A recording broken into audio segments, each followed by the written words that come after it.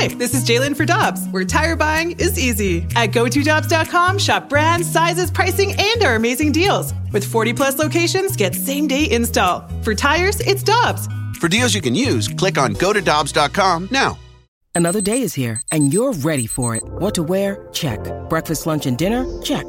Planning for what's next and how to save for it? That's where Bank of America can help. For your financial to-dos, Bank of America has experts ready to help get you closer to your goals. Get started at one of our local financial centers or 24/7 in our mobile banking app. Find a location near you at bankofamerica.com/talktous. What would you like the power to do? Mobile banking requires downloading the app and is only available for select devices. Message and data rates may apply. Bank of America N.A., member FDIC. This is the Carricker and Smallman podcast, powered by I Promise. Now here's Carricker and Smallman.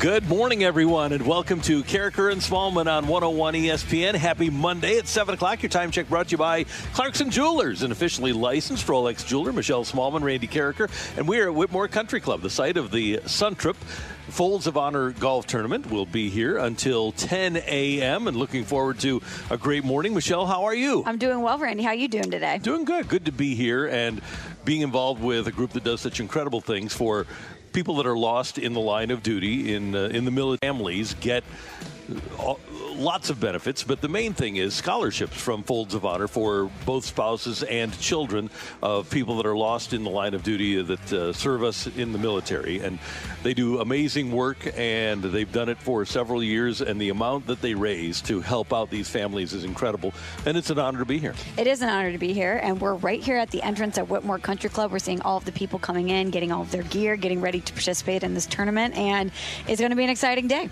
It will be great, and it's an off day in which the Cardinals won. They lose a couple to the Pirates and win the finale. At least they won on Sunday.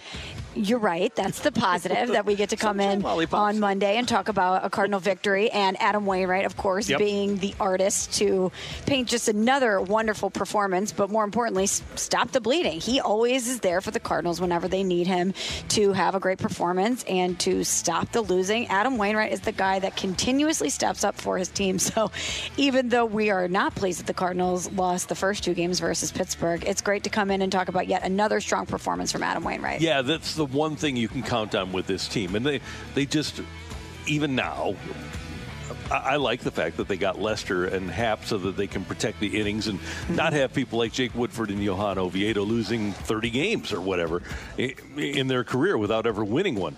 But that being the case, they just aren't good enough with the starting pitching they have and the offense that they have to go on a run where they can make the playoffs. Right now, if the Reds would go 18-18 the rest of the season, Cardinals would have to go about 24-10 to catch them. And I just don't think the Cardinals are going to be able to do that. I don't think they're going to be able to play that far over 500 when they show no inclination that they're going to be able to do that so far in the season.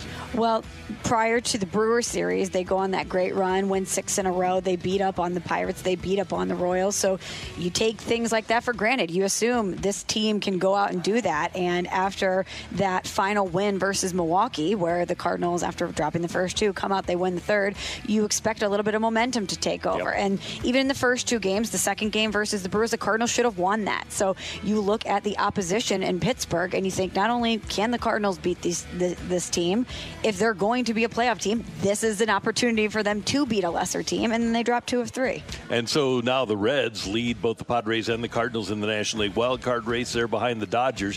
Yesterday, a 3-0 win. Yachty drove in the first run in the first inning, and then in the fifth inning, Paul Goldschmidt gave Adam Wainwright some insurance. That is hammered. Deep left. Goodbye. Into Big Mac land.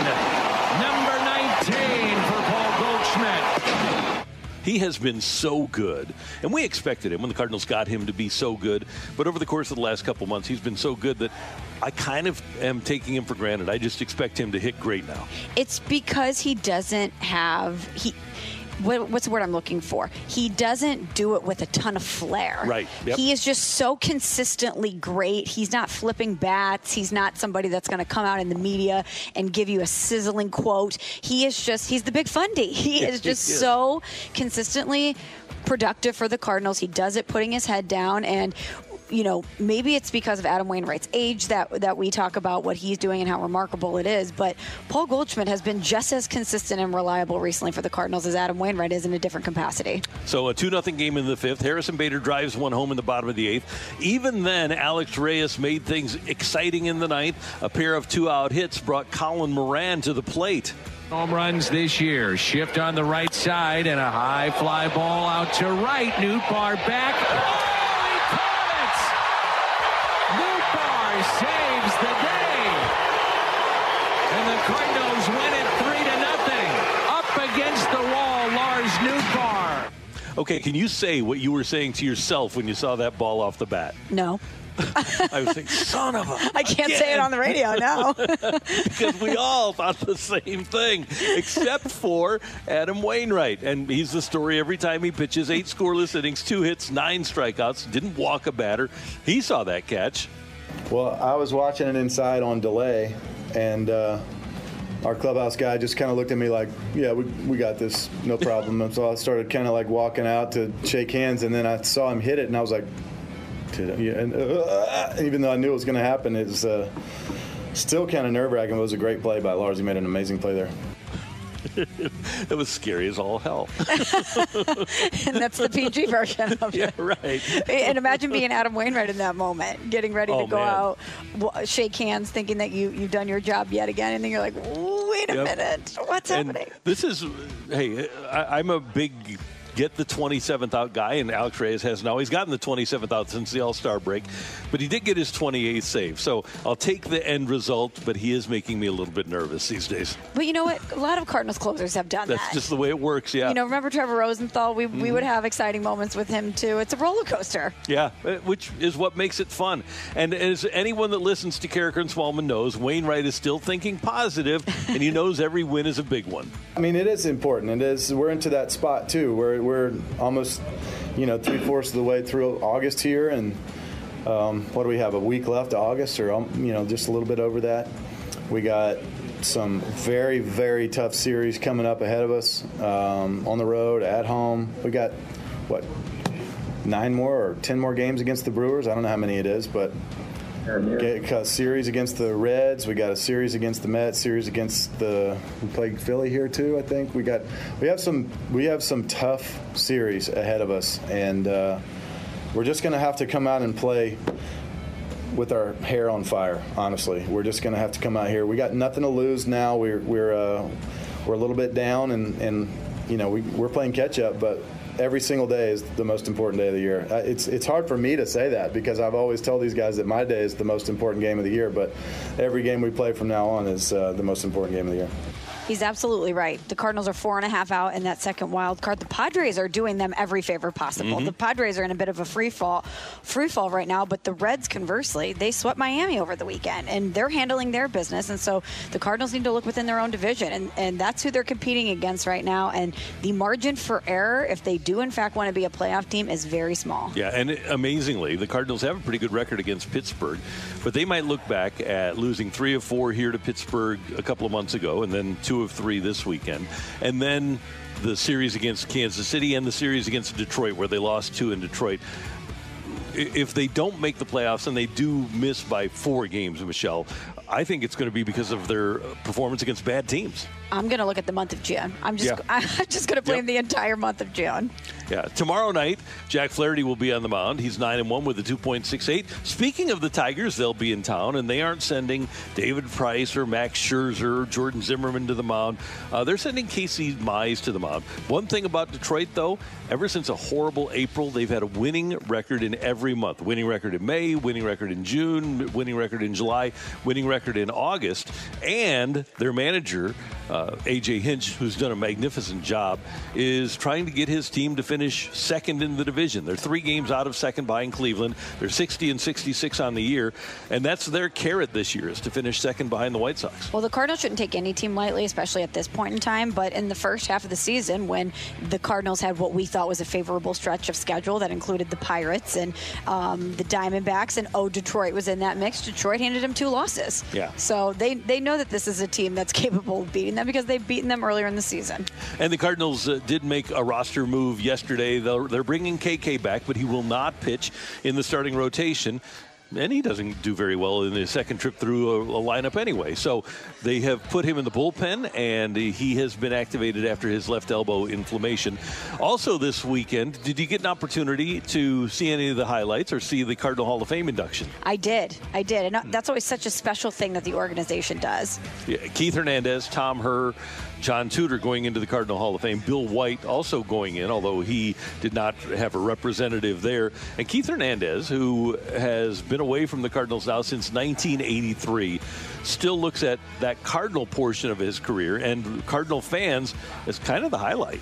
I can't tell you. To grow up as a kid in Pacifica, California, being a Cardinal fan, and then wearing the Cardinal uniform, and then being on a World Championship team as well, is just, and on the Hall of Fame, is just the cherry on top, and I can't thank you enough. And I struggled early in my career. I would not have wanted to struggle early in my career in New York. That would have been rough. You folks, and I mean this from the bottom of my heart, you held in there with me, you pulled for me, and that was big because I was very fragile back then, and I thank you for your support. And I'm just glad to be a part of the Cardinal organization, be a part of Cardinal history, part of one of the teams that have won a world championship here in St. Louis. So thank you very much. We're on the outside looking in, and we know how much Cardinal baseball means to us as people here in St. Louis, as a community. And it's always interesting to me when things like the Cardinal Hall of Fame come up to hear guys who are on the inside looking out, and they have the same sentiment towards the Cardinals and the same sentiment and the same thoughts about playing in St. Louis and what the birds on the bat mean to them. And it's always so special to hear guys talk about the reverence that they have for the organization and the affection that they have for the fans here in St. Louis. And it's particularly amazing in his case, Michelle, because when he came back in 1985 after the drug trial, he talks about how well he was treated early in his career. I don't know that there's ever been a player that was treated worse by Cardinal fans than Keith Hernandez, and he brought it on himself. He earned it. But for him to come back now and be in the good graces of Cardinal fans and be voted into the Cardinal Hall of Fame says a lot for him, says a lot for Cardinal fans, and it says a lot for the ability of time to heal all wounds. I think we learned that with Albert Pujols too, right? When he came back, and there was a lot of hurt feelings there. And what happened when he came back with the Angels? Standing ovation multiple times. Yeah. I wonder what it'll be like, because he'll come to the plate a couple times when the Dodgers come to town in a couple of weeks, right? Oh, yeah. I wonder if he'll get the same sort of reaction that he got when he came back for that first time with the Angels. I think he will, because even though the laundry is different and we dislike that laundry more than we did when he was with the Angels, he's still Albert Pujols, and St. Louis always loves and respects their guys. Yeah. And Albert, even though he left, I think will always be one of the guys. And as the Tigers come to town tomorrow, Miguel Cabrera joined Albert Pujols in the 500 Home Run Club, became 28th member of the 500 Home Run Club, and the first since Big Papi. Albert joined in 2014. Tigers did a great job, had a great video of all the recent guys that have joined the 500 Home Run Club, welcoming Miguel Cabrera. And we didn't get enough chance to see him, but he was the American League's version of Albert. He was, and I wish that I would have had more of an opportunity to see him play, because what a career. Unbelievable. And it'll be good to see him in St. Louis over the course of the next couple days after this day off for the Cardinals. Tigers in town tomorrow and on Hump Day. That's Michelle. I'm Randy. We're at Whitmore Country Club. We're the site of the Suntrip Automotive Folds of Honor Golf Tournament, and we're thrilled to be here. Coming up, get your text into the Air Comfort Service text line, 65780. We've got a little game of start one, bench one, cut one here with Randy and Michelle on 101 ESPN. We're right back to the Carragher and Smallman podcast on 101 ESPN.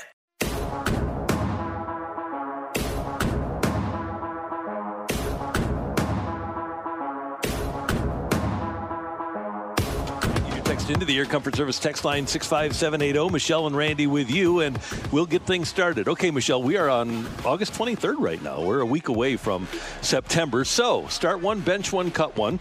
The start of the football season with the baseball stretch run. The start of the baseball season with the hockey stretch run and the playoffs, and of course the NCAA tournament. And the heart of the baseball season, which is essentially the summer.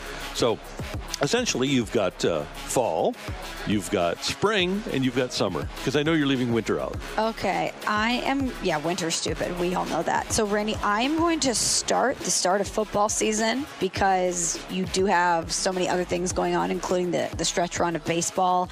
And there's just something about, especially in the Midwest, when there's a chill in the air and the leaves start to turn. That's really when everything is happening in sports. So I'm going to do the start of the fall start. I'm going to bench the start of baseball season because especially here in St. Louis, that's always hope springs eternal, and that's a holiday for us. And then I'm going to cut the heart of the baseball season. I'm exactly the same. And one of the things about the start of the baseball season is that's also the start of the Stanley Cup playoffs. So it's a tough one for me, but I'm with you. Just because of the seasonal nature, the fall, I like the fall better. So I'm start of football, start of baseball, bench, and heart of baseball, cut. All right. Start one, bench one, cut one. Guys in the 500 club. Barry Bonds, A-Rod, Albert Pujols. Oh, this is pretty easy, actually.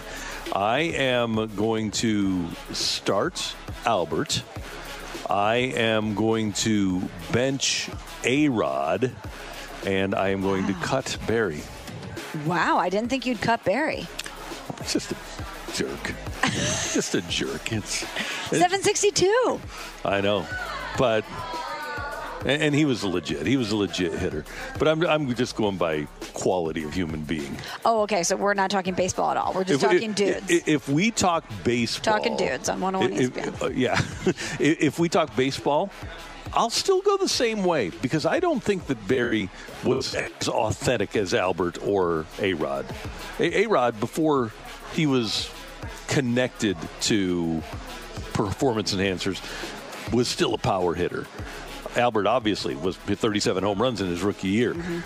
But Barry never, even though he hit 300 and something home runs before the performance enhancers were thought of with him, he wasn't a guy that we thought of for 500 home runs.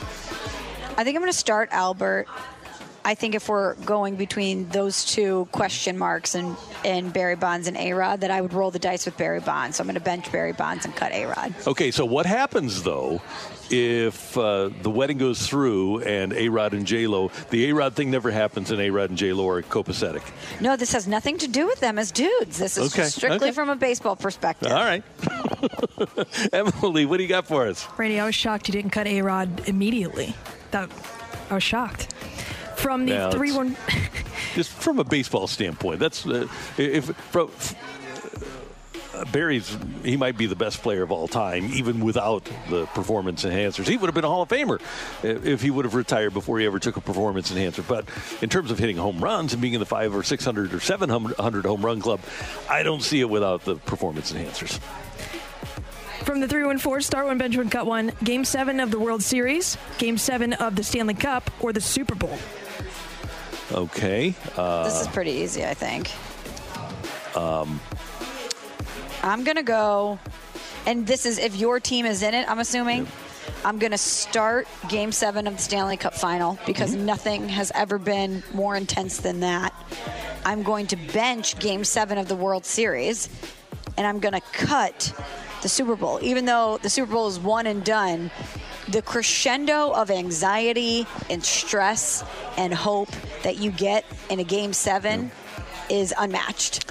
Yeah, I hate to agree with you 100% of the time, Michelle, but I'm the exact same way. And we have a Super Bowl every year. We don't have a Game 7 of the World Series or Stanley Cup every year. So the Super Bowl happens every year. So the other two are more rare. And for the exact same reason you gave, because there's nothing like the intensity and the emotion of a Game 7 of the Stanley Cup Finals, I'm going to go with that number one, too. From the 3-1-4, start one, bench one, cut one. Friday, Saturday, Sunday. This is easy. You start Saturday, you bench Friday, you cut Sunday. Sunday is basically a throwaway day. You get the Sunday scaries. You don't get the entire day to relax. Sunday's always like the pre-week day. You know, you're going grocery shopping. Maybe you're meal prepping. You're getting organized for the week. Even if you get up early and play golf and do the things you need to do, by the time you hit dinner time, you're already thinking about what you need to do on Monday. Friday, you have to work, but mentally maybe you're not there 100%. As soon as you walk out the door and those you're burning rubber. You go on a happy hour. Yeah. You know, Friday's a great day for anticipation. Yeah. But I do have to cut Friday. I'm going to go the other way, Michelle. I'm going to actually start Sunday. Sunday is just a great day to, like you say, go out and play golf in the morning, come home, sit down, take a little power nap, 15 minutes, half hour. Saturday's just kind of busy. You got stuff. You got the start of the weekend. It's pretty intense. You got stuff to do around the house. So I'm going to actually start Sunday. I'm going to bench Saturday, and I'm going to cut Friday. Nice. Now, if I had one of those like late night talk show host deals where I was off Friday, then I would start Friday. Yeah. All right, from the 6-1-8, start one, bench one, cut one in their prime, Allen Iverson, Dan Marino, Ken Griffey Jr. Ooh. Easy one for Michelle. Well, you have to start Dan Marino in his Yep. prime. I mean, come on. So it was AI, it was Dan Marino, and it was Ken Griffey Jr. Yep. All of whom never won a championship. Yeah, this is a really good one. So, I mean, I'm clearly biased here, and I'm starting Dan Marino. But I think we can all agree. Best quarterback to never win a Super Bowl? Yep, and still arguably the best passer. Maybe Mahomes has caught him, but even though he's the best to never win a Super Bowl, I still think that he's the best thrower of the football that I've ever seen. I'm going to bench Ken Griffey Jr. because, gosh, what a force he was. Actually, I just had his numbers. I was just looking at him when we were doing 500 Club. 630. The kid. He did it at Busch Stadium, his 500th home run. I remember that. Gosh, but AI. Man, this is a really tough one. I hate to cut AI, but I think I might have to do it. And maybe it's because we're not an NBA town. But I'm going to start Dan Marino. I'm going to bench the kid, and I'm going to cut AI. I am going to start Griffey. I am going to bench Marino, and I still blame AI for those 2004 Olympics. So I'm cutting AI for that. As great as he was, best crossover in the history of the game. Incredible. But, yeah, I got to cut him because I think he cost us that Olympics. All right, Michelle, this one's for you from the 6-1-8. Let's show your Illini some love. Start one, bench one, cut one. D. Brown, Ayo Dosunmu, Darren Williams. Oh, again, really tough one. I'm going to start Darren Williams because Ayo still has hopefully a long NBA career in front of him, and we'll see what he can do with the Bulls. But I'm going to start Darren Williams because he had the best career in totality. I'm going to bench D. Brown because he gave me so many incredible moments, and he played in a national championship game. And even though we love Ayo Dosunmu, we love that he came back to Illinois last season, he got bounced early in the tournament. And as talented as he is, if I have to cut somebody, I'm not going to cut one of the two guys that made it to the national championship game. I think that's totally reasonable. I would go the same direction if I were in the same shoes as you. Your orange and blue shoes? Yeah, exactly. Yep. From the 6-3-6, start one, bench one, cut one. Will Clark, John Smoltz, Larry Walker. Okay, guys who came to the Cardinals and ended their careers with the Cardinals. Personality-wise, they're all spectacular. What great guys. But I am going to go... See, Larry Walker joined a stacked lineup. Will Clark, he took over for Mark McGwire when McGwire was hurt and did an unbelievable job. Smoltz, and maybe this was Tony's thing, he never got a chance in the postseason. I am going to start Clark. I'm going to bench the Hall of Famer Walker, and I'm going to cut John Smoltz. Wow. See, I think I'm going to start Larry Walker, bench John Smoltz, and cut Will Clark, even though you don't want to cut any of those guys. No.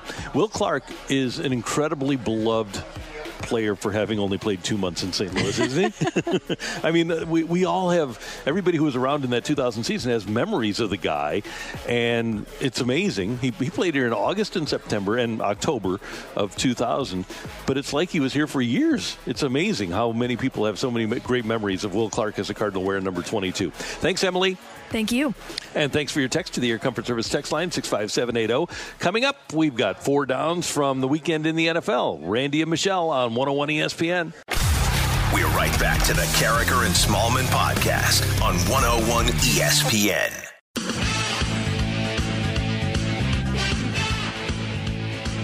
It is time for 4 downs, and let's get rolling with first. First down. Michelle, during the offseason and OTAs, our friend Coach Venturi said that with the Colts, Carson Wentz looked fantastic, looked like the real deal heading into training camp. 2 weeks ago, we find out that Carson Wentz has to undergo surgery on his foot for an injury that he apparently suffered in high school. They had to take a bone out, and Quentin Nelson, their top-level guard, maybe the best guard in the NFL, had to undergo the same surgery. Well, Coach Frank Reich revealed yesterday that Wentz and Nelson, along with center Ryan Kelly, will return to practice today in a limited fashion.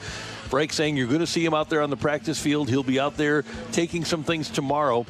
He'll be limited, but he will be participating. Reich's announcement comes 3 weeks before the Colts open the season September 12th against Seattle. And, Michelle, they were not. Indianapolis was not going to have a chance against Seattle without Carson Wentz.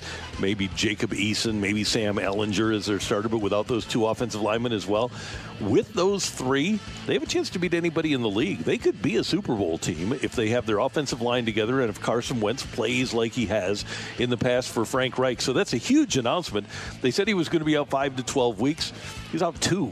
And he's going to be in practice and apparently be ready for the opener. This is massive for the Colts for so many reasons, because you're right. They wouldn't likely have a chance without Carson Wentz, and maybe more importantly, Quentin Nelson as well. I mean, I don't know any backup quarterback that's going to have as much of a chance to have success if he's not playing. But this is something that when we initially heard about both of these injuries that we just assumed was going to permeate into the beginning of the regular season. And then the questions start to grow from there. How much will they be okay? How close to 100%, I should say, will they be once they come back? Will it take a while for them to get up to regular game speed? So the fact that they're already back at practice and they're going to have, you said, 3 weeks to get ready and get to the place that they need to be. This is massive for the Colts. And most quarterbacks in the league aren't playing in preseason games anyway. That's right. So they're just practicing. So Wentz will do the same thing, except he'll just miss a couple of weeks of the physical practice. He's been taking the mental reps. Second down. Well, the most interesting game of the weekend, Randy, for me was the Bills versus the Bears. So I'm actually going to do 2 of my downs on the same game. So first, let's look at the winning side of things. The Bills absolutely bounced the Bears 41-15. And this was a little bit of a Mitchell Trubisky revenge game. He absolutely torched his former team. He led 4 straight touchdown drives to start the game. He was 20 of 28 for passing wise, 220 yards, and he had a touchdown in the first half. And I'm sure this one was a little personal for Mitchell Trubisky, and it might be interesting for him to see what's going on right now with Andy Dalton and Justin Fields, as somebody that felt a lot of pressure as QB1 in Chicago. And we're going to get to that in a second, but it's not likely that Mitchell Trubisky is going to see a whole heap of time for the Bills this season. If Mitchell Trubisky is seeing a lot of time, the Bills have a lot bigger problems on their hands because Josh Allen is the guy. But it does seem like if Josh Allen ever does go down for any reason, that Mitchell Trubisky looks like a viable backup for them. And it's amazing that on a national level, people that couldn't wait for the Bears to get rid of Mitchell Trubisky are now saying, oh, if Josh Allen goes down, they'll be fine, like you were saying. And this is happening all over the country. Mitchell Trubisky was not good enough to start for the Bears, but now he's good enough to start for 5 weeks for the Bills. The only difference is coaching, and he went there and he said that Brian Daboll has changed things for him. And he had physical abilities when he was drafted by the Bears. The problem was he hadn't played college football, and they rushed him into playing, and they didn't give him an opportunity to actually learn how to play the position, and that's why he is where he is right now. If the Bears would have treated him like in the same year the Chiefs treated Patrick Mahomes, you'd probably have a completely different quarterback right now. I can't imagine what it's like to deal with the noise, especially in a place like Chicago. And it's very easy for us to say, well, don't read it, just block it out. But as we're going to talk about on third down, sometimes you can't get away from it. Remember a couple of years ago when they turned off the TVs in their facility? That's right. Because they didn't want Trubisky seeing what was being said about him. I remember that in Hallis Hall. That was a rule. No NFL Network, no Sports Center, none of that. And if you have your phone on you at any time, which we all do, or glued to it, you're going to see stuff. Yeah. And it's really hard to get away from that. Third down. And that's something that Andy Dalton is learning, Randy. So let's go to the other side of this, the Bears side. So Andy Dalton did okay, 11 of 17 for 146 yards, 1 touchdown, 1 interception. But outside of that 1 touchdown pass, the Bears offense wasn't great, and Andy Dalton heard about it. So his numbers aren't even the story. The story coming out of this is the way that Bears fans treated Andy Dalton, and conversely, the way that they treated Justin Fields. So we know that Mitchell Trubisky was not the guy in Chicago, and we know that Bears fans have been waiting for the chosen one, waiting for their guy, their quarterback for a long time. And in the limited time they've seen him, they're convinced that Justin Fields is the guy. So when Andy Dalton goes out there, he's getting booed by Bears fans. Justin Fields, on the other hand, is getting a standing ovation. People are going bananas for him. And when asked about Andy Dalton being booed after the game, I thought Justin Fields had a great quote. He said, "I noticed it, of course. The fans are awesome, but they also have to realize Andy is a human being too. Andy's out there on the field right now, so I really think it's kind of disrespectful to Andy, them cheering my name like that," because they were chanting for Justin Fields. "They have to trust in coach to make sure he's making the right decisions and cheer Andy on. That's not helping Andy play better, them cheering my name. That's not doing that." So I would say my advice to them would be to just cheer for who's ever out there playing on the field. And what a mature response from what seems like a great young man in Justin Fields. But he's absolutely right. If you're a Bears fan and Andy Dalton is going to be QB1 until Justin Fields is in fact ready to go, you don't want history to repeat itself. You don't want to throw him out there before he's fully ready to go, a la Mitchell Trubisky, and have this whole thing repeat itself. So if Andy Dalton is going to be the guy, you might as well support him if you're Bears fans. And Justin Fields was almost beheaded during a sack in that game. That's right. If you're a Bears fan, why do you want him to go out there with a deficient offensive line and get killed? If you don't like a guy like Andy Dalton, you want him to play for the Bears right now because that's the one that's going to take the battering. Yeah. You don't want Justin Fields to get beat up and destroyed before he has a chance to become good. They cut their starting left tackle, Charles Leno. They've lost Kyle Long. They've got a really bad offensive line right now. I don't know why, if you're a Bears fan, that you'd want to see Justin Fields on day one and see him take the beating that Dalton's going to have to take. Yeah, you want Aaron Donald running at your guy? Right, yeah. I don't think so. No. I don't think so. Also, if you're a Chicago Bears fan, you have to appreciate what Andy Dalton is giving from you. He wanted to come to Chicago. This is a place he wanted to be.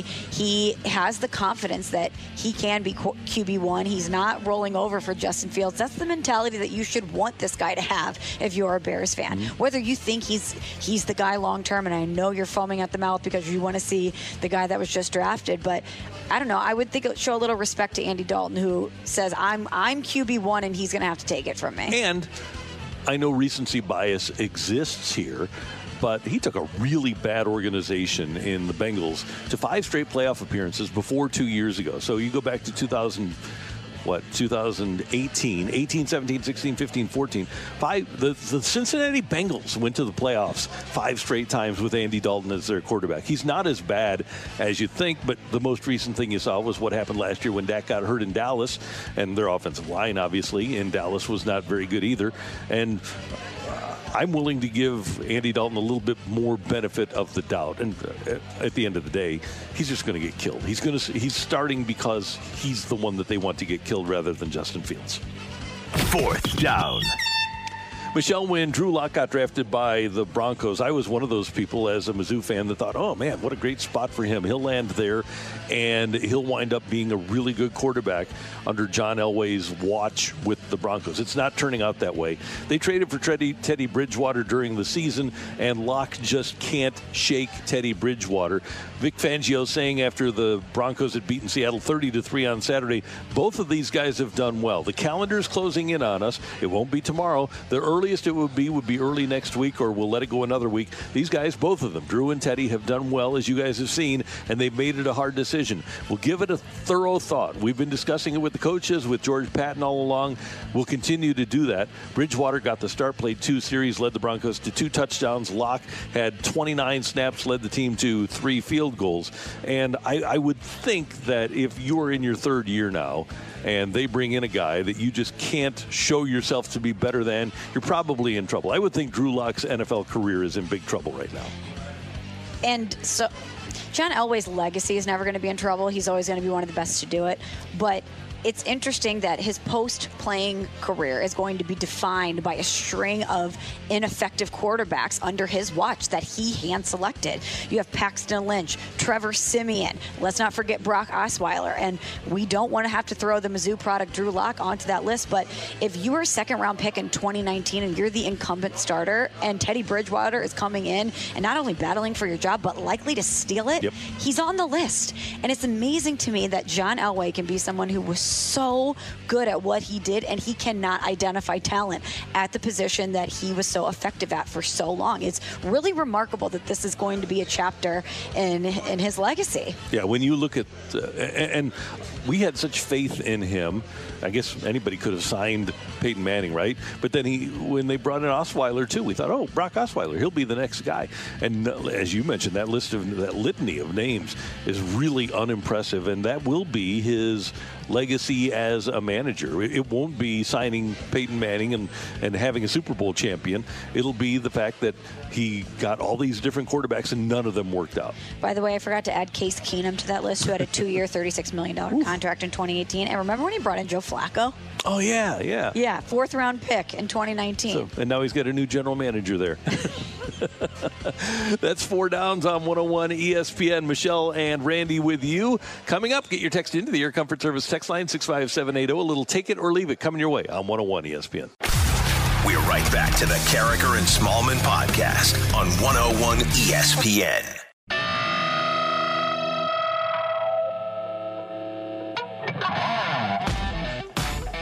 We welcome your text to the Air Comfort Service text line 65780. Michelle and Randy coming your way from the Folds of Honor Golf Tournament at Whitmore Country Club. And we'll get to Emily with your Take It or Leave It in just a moment. But, Michelle, I will get things started. Miguel Cabrera, 500th career home run yesterday, 19 years in the major leagues, a .311 career average, and a .922 career OPS. Albert Pujols, 21 years in the majors, a career .297 average as opposed to .311, career .920 OPS as opposed to .922. Take it or leave it, Miguel Cabrera, better hitter than Albert Pujols. I'm going to leave that. And maybe it's because I saw Albert Pujols on display for a decade. But they're comparable. I mean, those numbers tell the story, but I don't know. I just have so many postseason moments with Albert Pujols that don't have many with Cabrera that are right there at the top of my brain. And I always say, if you do it on the biggest stage, I just give that a little bit more credit. And maybe that's unfair because a lot of players are as talented and maybe the team around them is the problem, but still that's the deciding factor for me here. You think about how hard it is to win a Triple Crown, and in 2012 Cabrera won the Triple Crown in the American League with a .330 average, 44 homers, 139 RBIs. I'm with you. If you gave me the choice between those two hitters, who would I rather have up there for me? I'd rather have Albert up there, and I think it is because we had Albert. But like we said earlier, the American League's guy was Miguel Cabrera, and Albert says he's the best right-handed hitter Cabrera is that he's ever seen. And in the National League, we had Pujols. So I'm with you. I'll take Albert, even though his average is 14 points lower and his OPS is 2 points lower.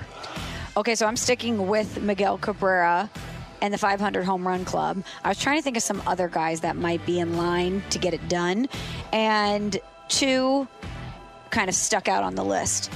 Take it or leave it. Well, let me set this up first. So Giancarlo Stanton has .332. He's 31 years old. Mike Trout has .310. He's 30 years old. Both have dealt with injuries, especially recently for Trout. Take it or leave it. Both Stanton and Trout get in the 500 club. Ooh, good question. I'm going to leave it because I don't think Stanton will stay healthy enough to do it. That's the question, right? I think Trout will come back, and this has been a tough injury, but he's been a super durable player until this calf injury this year. So I think he'll come back and figure 310. He needs 190. So if he plays 7 years and averages 28 a year, he'll be okay. And I think he will have a couple of more 40s. So I think he'll get there. But I think Stanton, a couple of years ago, he only played 9 games. And then a year after that, he only played 18 or something like that. And he's been hurt a lot. So I just don't think he'll play enough games to be able to get there. He's been hurt a lot. And you think as your career goes on and age starts to take its toll, you're certainly going to have maintenance issues. So I'm with you. I think that Trout will get there And Stanton seemed to be the guy that everybody thought would definitely get there. But unfortunately, with the injury situation, I just don't know if he'll get there. And I wonder if somebody will stay in Colorado long enough to get there, because that's the place to hit a bunch of home runs and get to 500. All right, let's get to your text, 65780. Emily, what do you have for us? From the 314, take it or leave it, Waino ends up ahead of Flaherty in wins this year. I'll take that. Yeah, I'll definitely take that. Yeah. So Waino's at 12 now, and Flaherty's at 9. 9, yeah. And I think Waino keeps winning. I do too. From the 314, take it or leave it, Gorman and Liberatore will be September call-ups. I'm going to leave that. Would love it. Yeah, but I don't think that the Cardinals will make those 40-man moves to put those two on their roster, on the 40-man roster. And they've got plenty of guys that they can let go off of the 40-man roster. But I don't think the Cardinals will start their clock. And it's not like those guys have been lighting it up at AAA anyway. So I don't think the Cardinals will do that. And you only get to put 2 extra guys on now. The new rule is you only get to go from 26 to 28. And I'm guessing that the Cardinals will probably bring up guys that have been here already during the season. From the 636, take it or leave it, Bader and DeYoung are not Cardinals by next year's trade deadline. By next year's trade deadline, I'm going to leave that. I think if there's a move to be made around Paul DeYoung, we might see it happen this offseason. And I don't think Harrison Bader's going anywhere. I don't either. And the Cardinals don't have a guy where they say, okay, that's our center fielder of the future to replace Harrison Bader. You had that quasi-competition between he and Lane Thomas. Didn't work out very well for Thomas or the ball club. And they've got Connor Capel playing well at the minor league level, but I don't think that he really brings to the table the potential that Bader does, even though Harrison's had a terrible August. But defensively, he's still great. And I don't know if the Cardinals will be able to move that DeYoung contract. He's hitting less than 200. He's not a very electrifying player. If I'm another team, I think I can do better for less money than Paul DeYoung. All due respect. From the 217, take it or leave it, the Cardinals are primed for 2023 with Gorman, Liberatore, and Thompson being Major League ready. Oh, so now we're pushing it back another season? Yeah. I was told it was 2021. Then I was told it was 2022. Now you're telling me we have to wait another year? So, well, they will be set up, but that's on the heels of being pretty darn good in 2022. And I do think at some point next year we'll see Liberatore and Gorman. Mm-hmm. They should be good next year. They better do something to fill their hole at shortstop with the $60 million coming off the books. And I know that Jack Flaherty's salary is going to go up and that Arenado costs a lot more next year than he does this year. He's essentially free this year. But that being said, they need to find a pitcher that they can count on for innings, and B, a middle infielder that can be a force. And Seager in L.A. would be the guy. Jim Bowden writing last week that if the Dodgers don't re-sign him, that he expects the Cardinals to make a strong move for the left-handed hitter. You just can't go into next year, Michelle, with the thought that, okay, we're going to bring up Gorman and Liberatore and Thompson, get them ready for 2023. I think the Cardinals, when we see the crowds, when we see the TV ratings, I don't think the Cardinals can afford to do that. This is, I think we're learning. This is a great winning baseball town. It might not be the baseball town that we thought it was. I also think the pandemic has changed a lot. No doubt. You know, I would have never said that prior to the pandemic. And even when we were in the pandemic, we were getting so many texts and mic drops of people saying how much they missed being at the ballpark. And they would give anything to go back to Busch Stadium and watch any Cardinals baseball. And I think that sentiment over time shifts when you're at home for so long. Your consumption habits change. Your financial situation may have changed, and even though the Cardinals are pumping out great deals to go to the ballpark, it still all adds up. And the sport as a whole is pretty boring right now. Mm-hmm. From the 314, take it or leave it, Waino is the second best pitcher in Cardinals history. Ooh, that's a bold statement.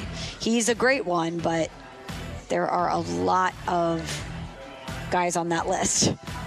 Yeah, you've got the guy that went into the Hall of Fame this weekend. You've got Chris Carpenter, who's already in the Hall of Fame. Obviously, Gibby, we know, is number one. Yeah, of course. You had Dizzy Dean. You had Jesse Haynes. But you know what, Michelle? I'm going to take it. I was thinking about this yesterday watching him. This is going to be one of those remember moments when we look back and we're like, do you remember what Adam Wainwright did in 2020 and in 2021? The way that at the end of his career, he was able to rise up and be this guy for the team. This is unbelievable what we're seeing from him, and we should savor it. Totally. And I think everybody is, but that's one of the reasons that it makes me bummed that people aren't going to the ballpark, because when Waino's not there and Yadi's not there, you're going to miss those guys. It used to be that if you had a great pitcher, that the stadium was sold out on the day that he pitched. And that's the way it should be for Adam Wainwright, especially at this stage when we don't know if he's going to be back next year.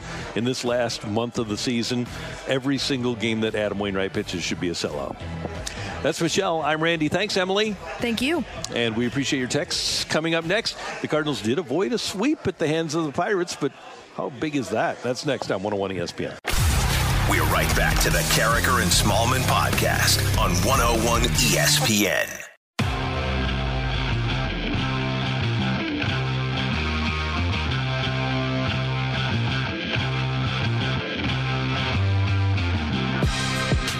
.804 in St. Louis. Your time check brought to you by Clarkson Jewelers, an officially licensed Rolex jeweler. Carragher and Smallman from Whitmore Country Club, the site of the Folds of Honor Golf Tournament being held today. Folds of Honor doing great work. They provide scholarships for the family members of fallen military personnel. They do great work in their golf tournament here at Whitmore today. The Cardinals, after winning 6 in a row against Pittsburgh and Kansas City, have now lost 4 of their last 6, or rather 4 of their last 6, against 4 of 6. Against Milwaukee and Pittsburgh. They've fallen 4.5 games off the pace, 3 games on the loss side behind Cincinnati in the wild card race. And yesterday on Bally Sports, Jim Hayes asked John Mozeliak what he has thought of the Cardinals' recent performance. Well, I mean, obviously, you look at the last couple games, he just never had that big hit. But of course, this is a game of where they keep track and records matter. And so unfortunately, losing those 2 games hurts, especially when you're competing for a wild card spot. So I think the real thing to focus on now is between now and the end of the season, we just have to find ways to get wins. From our standpoint, we're starting to get healthy. Getting Jack back is super encouraging. We'll get KK back here today, and then likely still add a couple additional arms probably by the time we get to September as we can expand rosters. So, now it's, can we take advantage of the schedule we have? And Michelle, I thought that when they acquired Nolan Arenado, that the Cardinals had a player with that it factor. That guy where he's up in a key situation and he's going to get a hit. And there have been times in the season where he has come up big, but there have been a lot of times where he's been there in that clutch situation and has not come through. And for whatever reason, the Cardinals are still missing, to me, that it factor that separates the teams that win from the teams that don't. And it seems like the identity of this team is still a little questionable. We talked about that last week, and you brought up a great point about it being veteran starting pitchers that are going to, if they make the playoffs, lead the way. But I would think up to this point, we're at August 23rd. We've seen many other Cardinals teams with a defined identity. And this team, it just kind of feels like as soon as you think you have them figured out, or as soon as they get on a roll, something happens and the pendulum swings towards disappointment. When the Cardinals win 6 in a row, you think, okay, they're putting it together. As John Mozeliak said, they're getting healthy. If they're going to make a run, this is an opportunity. And then they lose 2 of 3 to Milwaukee, which normally you would say, okay, well, the Brewers are leading the division and they're a legitimate World Series contender. But then they had that game last Wednesday where they were winning up until the 9th inning and they had it in hand. And they lost the game. And then all of a sudden the disappointment sets in again. But then they come out, they win the game on Thursday, and they look strong again. So you think, all right, well, this team has an opportunity here to go on a run. They're playing Pittsburgh. They're playing Detroit. They're playing Pittsburgh again. Then they're facing the Reds, who is the team that they're going to be chasing in the wild card. And then they drop 2 of 3 to the Pirates. So as soon as you think you have them figured out, or as soon as you think they really have a little bit of momentum, or there's an opportunity for them to build on something, it goes back the other way. And the Cardinals yesterday drew 34,000.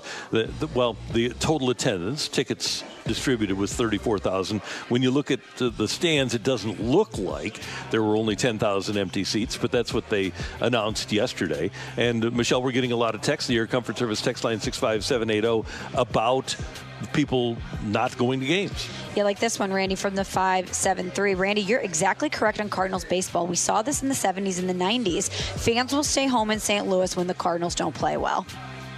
Well, yeah. And you know what? If it comes back to, if a product is mediocre, do you want to spend premium dollars on it, regardless of what the product is? If you have a car that has really mediocre reviews, are you going to go spend premium money on a car that has mediocre reviews? If a restaurant, if somebody said, the restaurant was okay, it wasn't great, I don't know if I'd go back, are you going to go to that restaurant? No. It just doesn't work that way. And that's, I think, what the Cardinals, and unfortunately for them, it shows up on TV every night. I think that's what they're running into.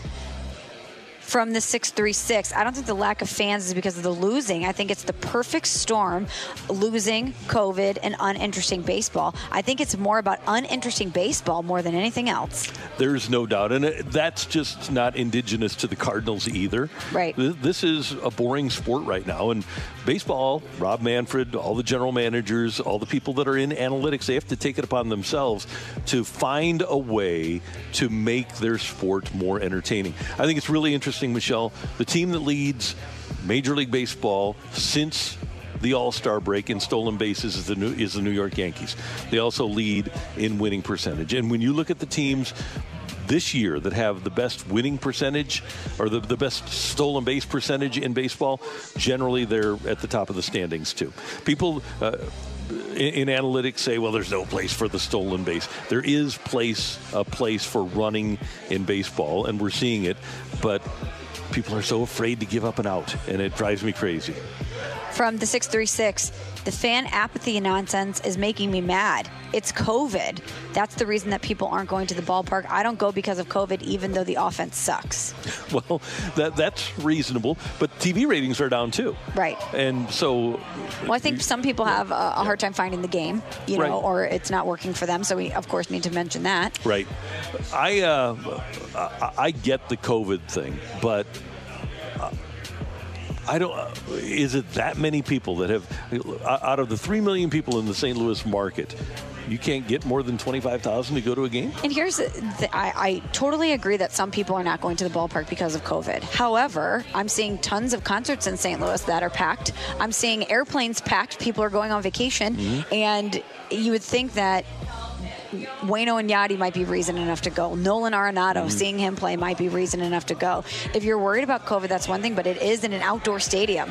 I think we're seeing it in stadiums around the country. When a team is good, fans are showing up. I don't think that it's a one-size-fits-all excuse for everyone as to why they're not going. Certainly some people are being more cautious, especially now with the rising numbers with COVID. But I don't think that it's as simple as saying, well, we're still in a pandemic and people are still dealing with COVID, so they're not going to the ballpark, because I'm seeing people go to mass gatherings in St. Louis for other things. And if the Cardinals were in first place, I wonder if it would be different. If the Cardinals had... if they were the Brewers now. Yeah, exactly. Would things look different? I kind of think they would. And I know that there are pockets of people where you're going to say, I'm not going because of COVID. But I have to believe that there are people that aren't going because they don't like the POBO, or they don't like the style of play, or they don't like the way that the game is being played in 2021. All very reasonable. But the fact of the matter is, it's not helping the Cardinals sell tickets. And one interesting point that I saw over the weekend, and I've seen it for a while now, is people say, well, send a message by not buying tickets. So what you're telling me is that an owner who has consistently said the reason that we can spend the money that we do and have a top 10 payroll is because of the crowds we draw. You think that you giving them less money is going to make them spend more? Yeah, no, that's not how that's going to work. I don't think so. But I do understand the thought process of, if I don't like a product, I'm not going to spend my money. That's reasonable. Yeah, you can. I mean, in any other walk of life, if you go to a restaurant, like you said, and the food was terrible, it was salty or it was cold, you're not going to give them your money anymore. No. You vote with your money. Right. You have to, if you're a business, and the Cardinals at the end of the day are a business, you have to compete. And like you just mentioned, there are a lot of other things going on in the area, and now people do have a reason to not go because they were able to get used to not going with COVID. So it's an interesting situation that the Cardinals are dealing with, and ultimately they're going to have an exciting winning product. If they're going to get 45,000, 47,000 in their stadium, they're going to have an exciting winning product. That's just the way it is. That's Michelle. I'm Randy, and that is today's Fresh Take on 101 ESPN. Coming up from here at the Whitmore Country Club, the site of the Folds of Honor Golf Tournament, we're going to talk to a great American and a great St. Louis, and Jim Holtgreave, one of the best golfers ever to come out of our area. He's next on 101 ESPN. We're right back to the Carragher and Smallman podcast on 101 ESPN.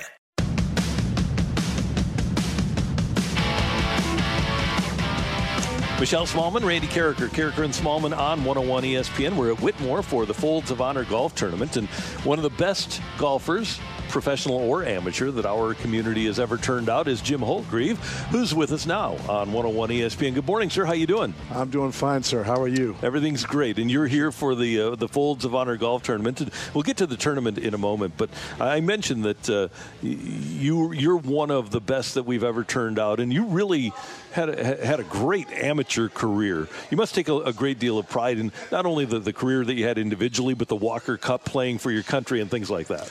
Well, Randy, there's no question that, a punk kid from St. Louis, Missouri, from Webster Groves, would get a chance to play for his country. And as I've said to so many young men around the country, that there's no greater honor in any sport than to play for your country. So the fact that I got a chance to do that with 3 Walker Cups and 2 world teams, and get a chance to play golf with Mr. Arnold Palmer and Jack Nicklaus, and then get a chance to meet President 43 Bush. And I mean, it's every time I kind of look back, it's just, really, that's me. I mean, it's an honor.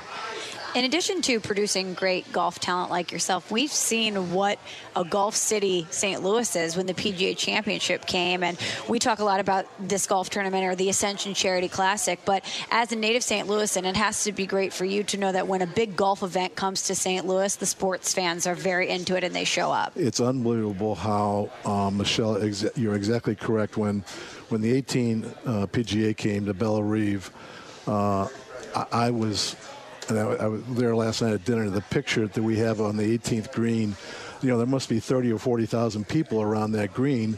The people of St. Louis are so supportive, obviously, of Cardinal baseball and the Blues and all that. But when we have a major golf tournament here, the fans show up, which is very, very special. And now we talk about playing for America. Boy, globally, the sport is so good, and the U.S. will have their hands full in the Ryder Cup next month, won't they? They will. There's no question about it, and I think that's one of the things that I always, with my Walker Cup team, I wanted to make sure that our team knew each other, took care of each other, but also use this opportunity to meet people from all over the world and develop relationships, because I think that's what my game does. It develops relationships all over the world. And it's amazing how I give Ozzie Smith a lot of trouble. In fact, I just met Vince Coleman. All these guys, Brett Hall, they all come back to my game and play golf, and they're really good at it too. But golf has just been such a great sport to meet so many people. Jim, which golfer do you love to watch now? Wow. Well, that's a tough question. He hit like DeChambeau was. No, I knew Bryson. He was not on one of my teams. Jordan Spieth and Justin Thomas and Harris English were a part of my Walker Cup teams, and Jordan Spieth has always been so impressive to me because he was the most mature young man I ever met. And the way he handled himself, and he said Mrs. Holtgreave, and he said Mr. Holtgreave, and he was just brought up the right way. So I've always been in favor of Jordan Spieth. What do you think the biggest difference is with today's golfer as opposed to when you were first coming up and coming on tour? Video. I say that quickly, but as I've talked to so many teachers around the country, I say, why are the young players today so much better than what we were? I know the equipment. We all talk about the ball and the shafts and the equipment and all that. But everybody tells me, it's a video, how we can look and change, and we can change some player right then and there if we see something wrong with their swing. It's video. It seems like there's so many changes that have happened. In addition to video, it seems like with the way that guys take care of their body, whether it's video or whether it's working out or nutrition or, electroshock therapy like Phil Mickelson or meditation, it seems like everything is a scientific approach now to golf or really professional sports in general. Michelle, you are exactly head on. That's exactly right. The workout that these young men do today, look at Justin Thomas. He weighed 135 pounds, and I say, why do you hit the ball so far? He says, because of my core. His core. And it's just the workout that they do and the trailers that follow the tour where they can work out, and obviously they can get, eat the proper foods and do all the proper things. It's completely different than when I did it. I was at the BMW a couple of years ago at Medina, 609-yard par 5, and Justin is 309 off the tee, so he's got 300 in, and he hits a 3-wood 300 onto the green. So and he's putting for eagle after 2 shots, and I wasn't obviously surprised by the 309 drive, but man, the 300 with the 3-wood onto the green and a lofted shot, it was unbelievable. Yeah, my son just played down in Dallas, 297-yard par 4, hit 3-wood, made a hole-in-one. I mean, wow, that's unbelievable. So, and it was funny, during a practice session we had Justin Thomas, and I used to hit the ball, I think, pretty far for myself, and I hit it about 285 down this fairway, and I said, Justin, chase that. When we get up over the hill, his ball is 67 yards past mine. 67. It's amazing. So, yeah, it's how far, and that's why what Mr. Palmer and Mr. Nicklaus always have said, we got to do something about the ball, because we're going to take these beautiful courses that we have around the world, and we're going to make them obsolete because the golf ball is going to go so far. We got to change some of this. So I'm hoping they do. Well, and the preponderance of golfers are past their prime. I mean, so many of us are 45 plus. We can't hit the ball that far anymore anyway. Well, I mean, as great as the ball is, leave the ball for us. Well, you're still young pup, but I'm old, and so leave the ball for us. But for all the young guys and for all this, we got to do something about the golf ball. Jim Holtgreave, how did you become introduced to Folds of Honor? Well, a gentleman that I worked with before, Matt Schwartz, is the president of Courtesy Products, and I used to work for another sub-company of that company. And I got into conversation with him. We sit right next to him at the Muni Opera, and I was telling him about how I got President Bush invited me down to his Warrior Open, and I did that for 4 times and met all these warriors with prosthetic arms and legs and playing my game. And here I am complaining about a double bogey. So I met him and I said, hey, I'm not sure, because President Bush told me about going to play in these events. Make sure you go play an event where the money is given back to the vet, to what the program is, not administration costs and all these other things. And so when Matt told me all about Folds of Honor, I knew about it, but when he confirmed to me that almost 92% of every dollar gets to where it's supposed to go, I said, I'm in. So I said, what can I do to help? And that's why I'm here today. And it was and is so easy for people to fall through the cracks. People that are families of military people, they're relying on that person to come home. If they don't, then what do you do for education? What do you do for the advancement of that family? And that's what this is all about, is providing opportunities for those families. Absolutely, Randy. And from what I've seen here today, this is a mind blower for me. I get pretty emotional about a lot of things. I'm sure I'm going to cry a couple times a day. But to see all these people out here, all these volunteers who are making it possible, because if we didn't have the volunteers, we wouldn't have these events. And what we're going to do to give back to our wounded vets and our disabled vets, I mean, that's the most important thing.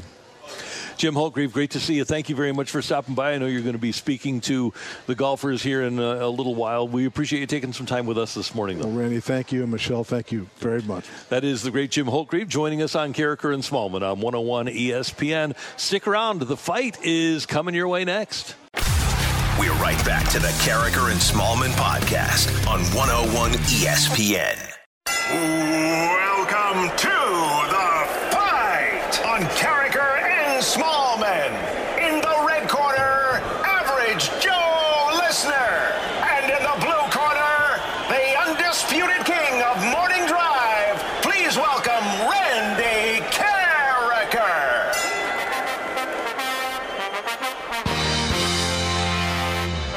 It's Carricker and Smallman on 101 ESPN. It's 8:33. That time check is brought to you by Clarkson Jewelers, an officially licensed Rolex jeweler. And it's time for the Monday edition of The Fight. Randy's competition. It's Mike. How you doing, Mike? I'm doing good. Are you ready to take on Randy in the fight this morning? Yep. All right, cool. Question number 1. Let's jump right in. Happy 33rd birthday to Cardinals starter Miles Mikolas. Mikolas was drafted in the 2009 MLB draft by which team? Was it the San Francisco Giants, the Texas Rangers, or the San Diego Padres? The San Diego Padres. Miguel Cabrera hit his 500th career home run on Sunday, becoming the 28th player in MLB history to ever do so. Miggy made his major league debut on June 20th, 2003 for which team? The Florida Marlins, Detroit Tigers, or New York Yankees? The Florida Marlins. Keith Hernandez, John Tudor, Bill White, and Tom Herr were inducted into the Cardinals Hall of Fame on Saturday. Which of the position players had the best batting average while playing with the Cardinals? Was it Keith Hernandez, was it Tom Herr, or was it Bill White? It was Keith Hernandez. And who holds the Cardinals' single-season runs batted in record? Is it Rogers Hornsby, Joe Medwick, or Mark McGwire? Joe Medwick. Okay, we are going to text our score here, and then I need to find Randy. Oh, there he is. Come on over, Randy. Let me text Emily the score here because we are on remote today. We are at the Folds of Honor Golf Tournament out at Whitmore Country Club. Randy, get your headset on, and please say good morning to Mike. Mike, good morning. How you doing? Good morning. How are you? Great to have you with us. Everything's good. Thanks for listening. Thanks for playing. Thank you. All right, Randy, question number 1. Happy 33rd birthday to Cardinal starter Miles Mikolas. Mikolas was drafted in the 2009 Major League Baseball draft by which team? I believe, let's see, he was with Texas and then the Padres. I think that's the way it worked. I think it was the Rangers. Miguel Cabrera hit his 500th career home run on Sunday, becoming the 28th player in MLB history to ever do so. Miggy made his major league debut on June 20th, 2003 for which team? The Florida Marlins. Keith Hernandez, John Tudor, Bill White, and Tom Herr were inducted to the Cardinals Hall of Fame on Saturday. Which of the position players had the best batting average while playing with the Cardinals? I would think that I'm going to go Bill White. I think Keith was like 299. Tommy he didn't have a career 300 average. I believe that Bill White had a better than 300 career average with the Cardinals. I'm going to go with him. And who holds the Cardinals' single-season runs batted in record? Single season runs batted in record for the Cardinals.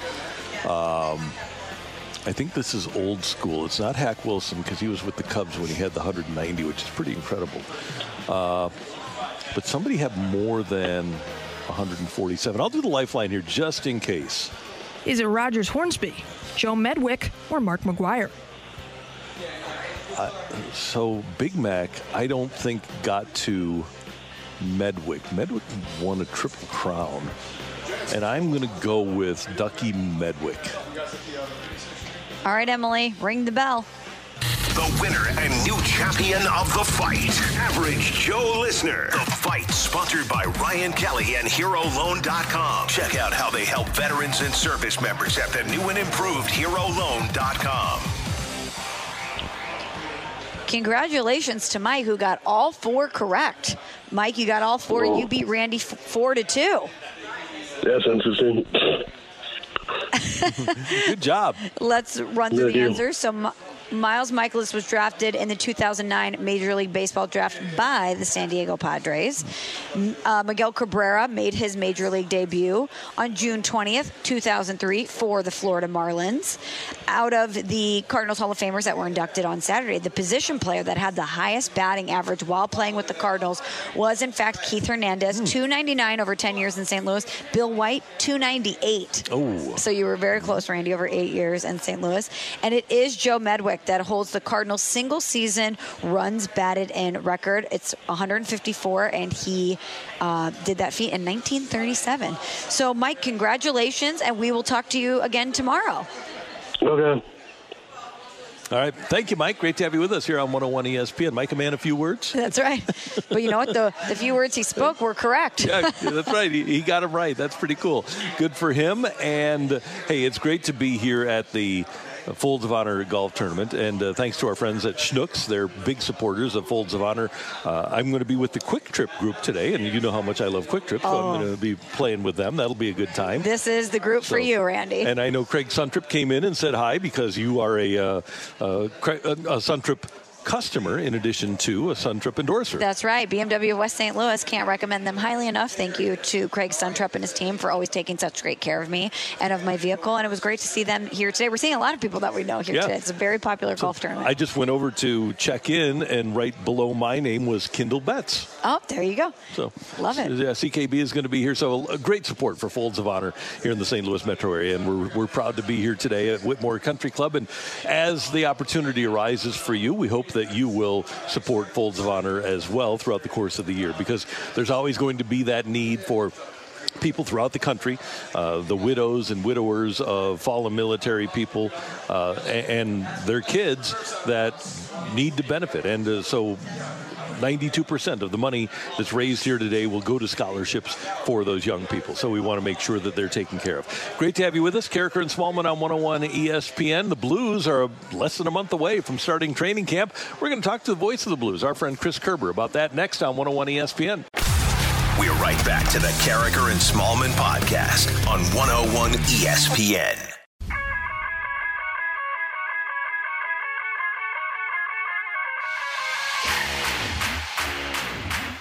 Carricker and Smallman on 101 ESPN from the Folds of Honor Golf Tournament at Whitmore Country Club. We head to the Brown and Crouppen Celebrity Line, and our friend, the voice of the Blues, Chris Kerber, is standing by. Kerbs, before we get started, thank you very much for filling in on Friday. It's greatly appreciated, and you did a great job as always. Randy, thank you. Hope you had a great birthday weekend and enjoyed some time off. And I was able to win the fight for you, and I retired immediately. Good job. Thank you very much for taking care of that for us.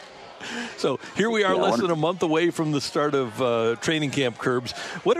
Aside from Tarasenko, and we talk about him, and we will talk about him today, but what are the big things that you're going to be looking at once training camp starts for the Blues?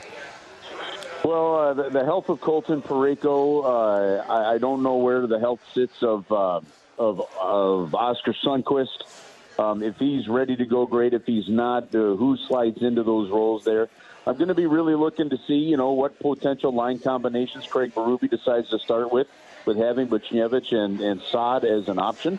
And then again, like last season, do we start this training camp with Robert Thomas in the top 6 role and maybe Braden Shen on the wing? And if so, can he hold on to it this year, which did not happen last year? So, I think there's a lot of things that are very positive, and some real good options.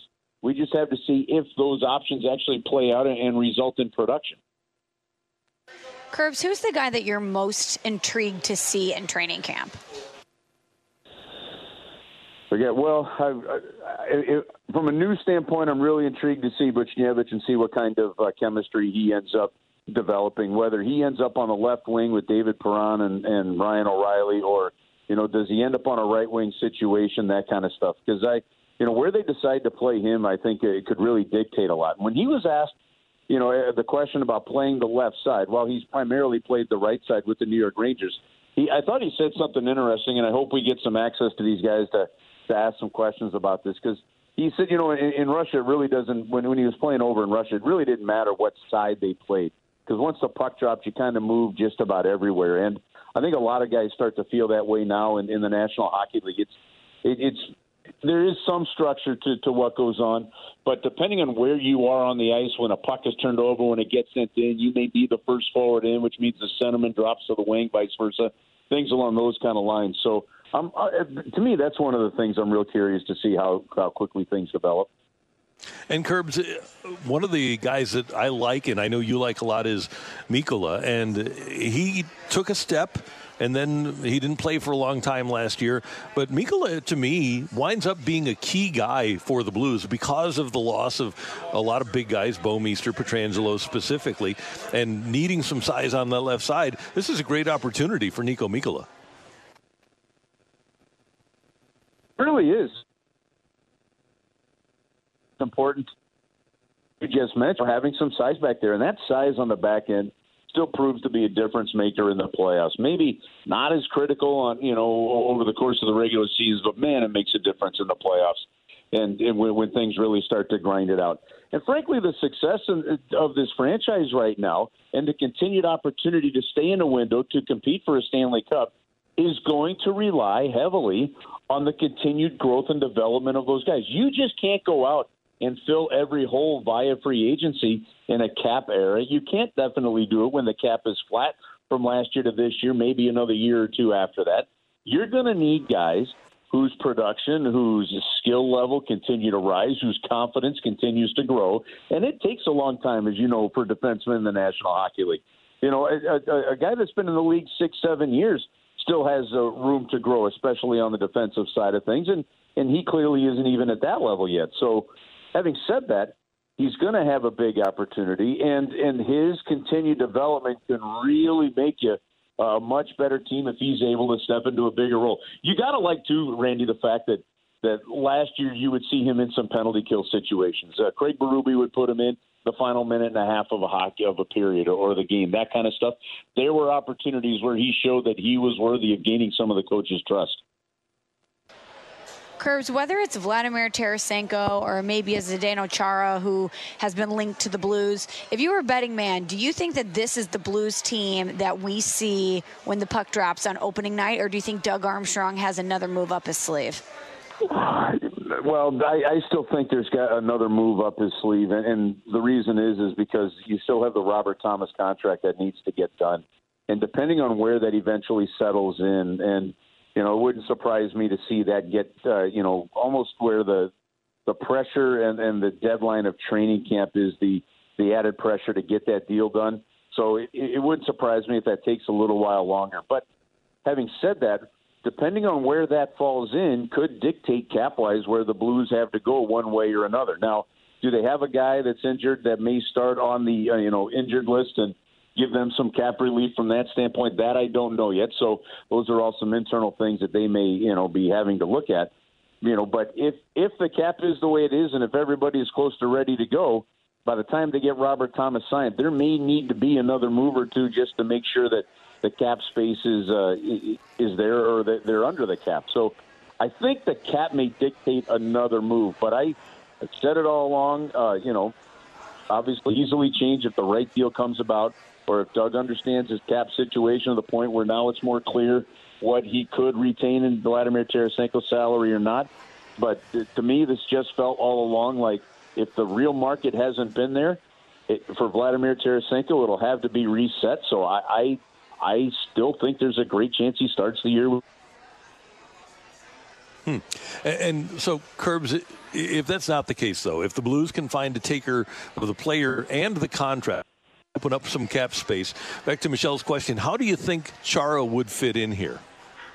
Okay, I love the idea of seeing him here. Now, that's just because I'm a fan of not only the player but the person. And I think that he's shown he can still be effective. He's shown that you've got some experience there. You've got the size.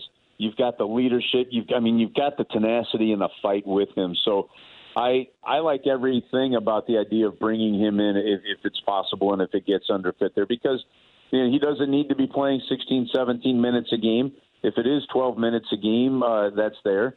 Now, look, as we just talked about Mikkola, we talked about the health of Colton Parayko potentially, where is he sitting? And I haven't checked in on him yet.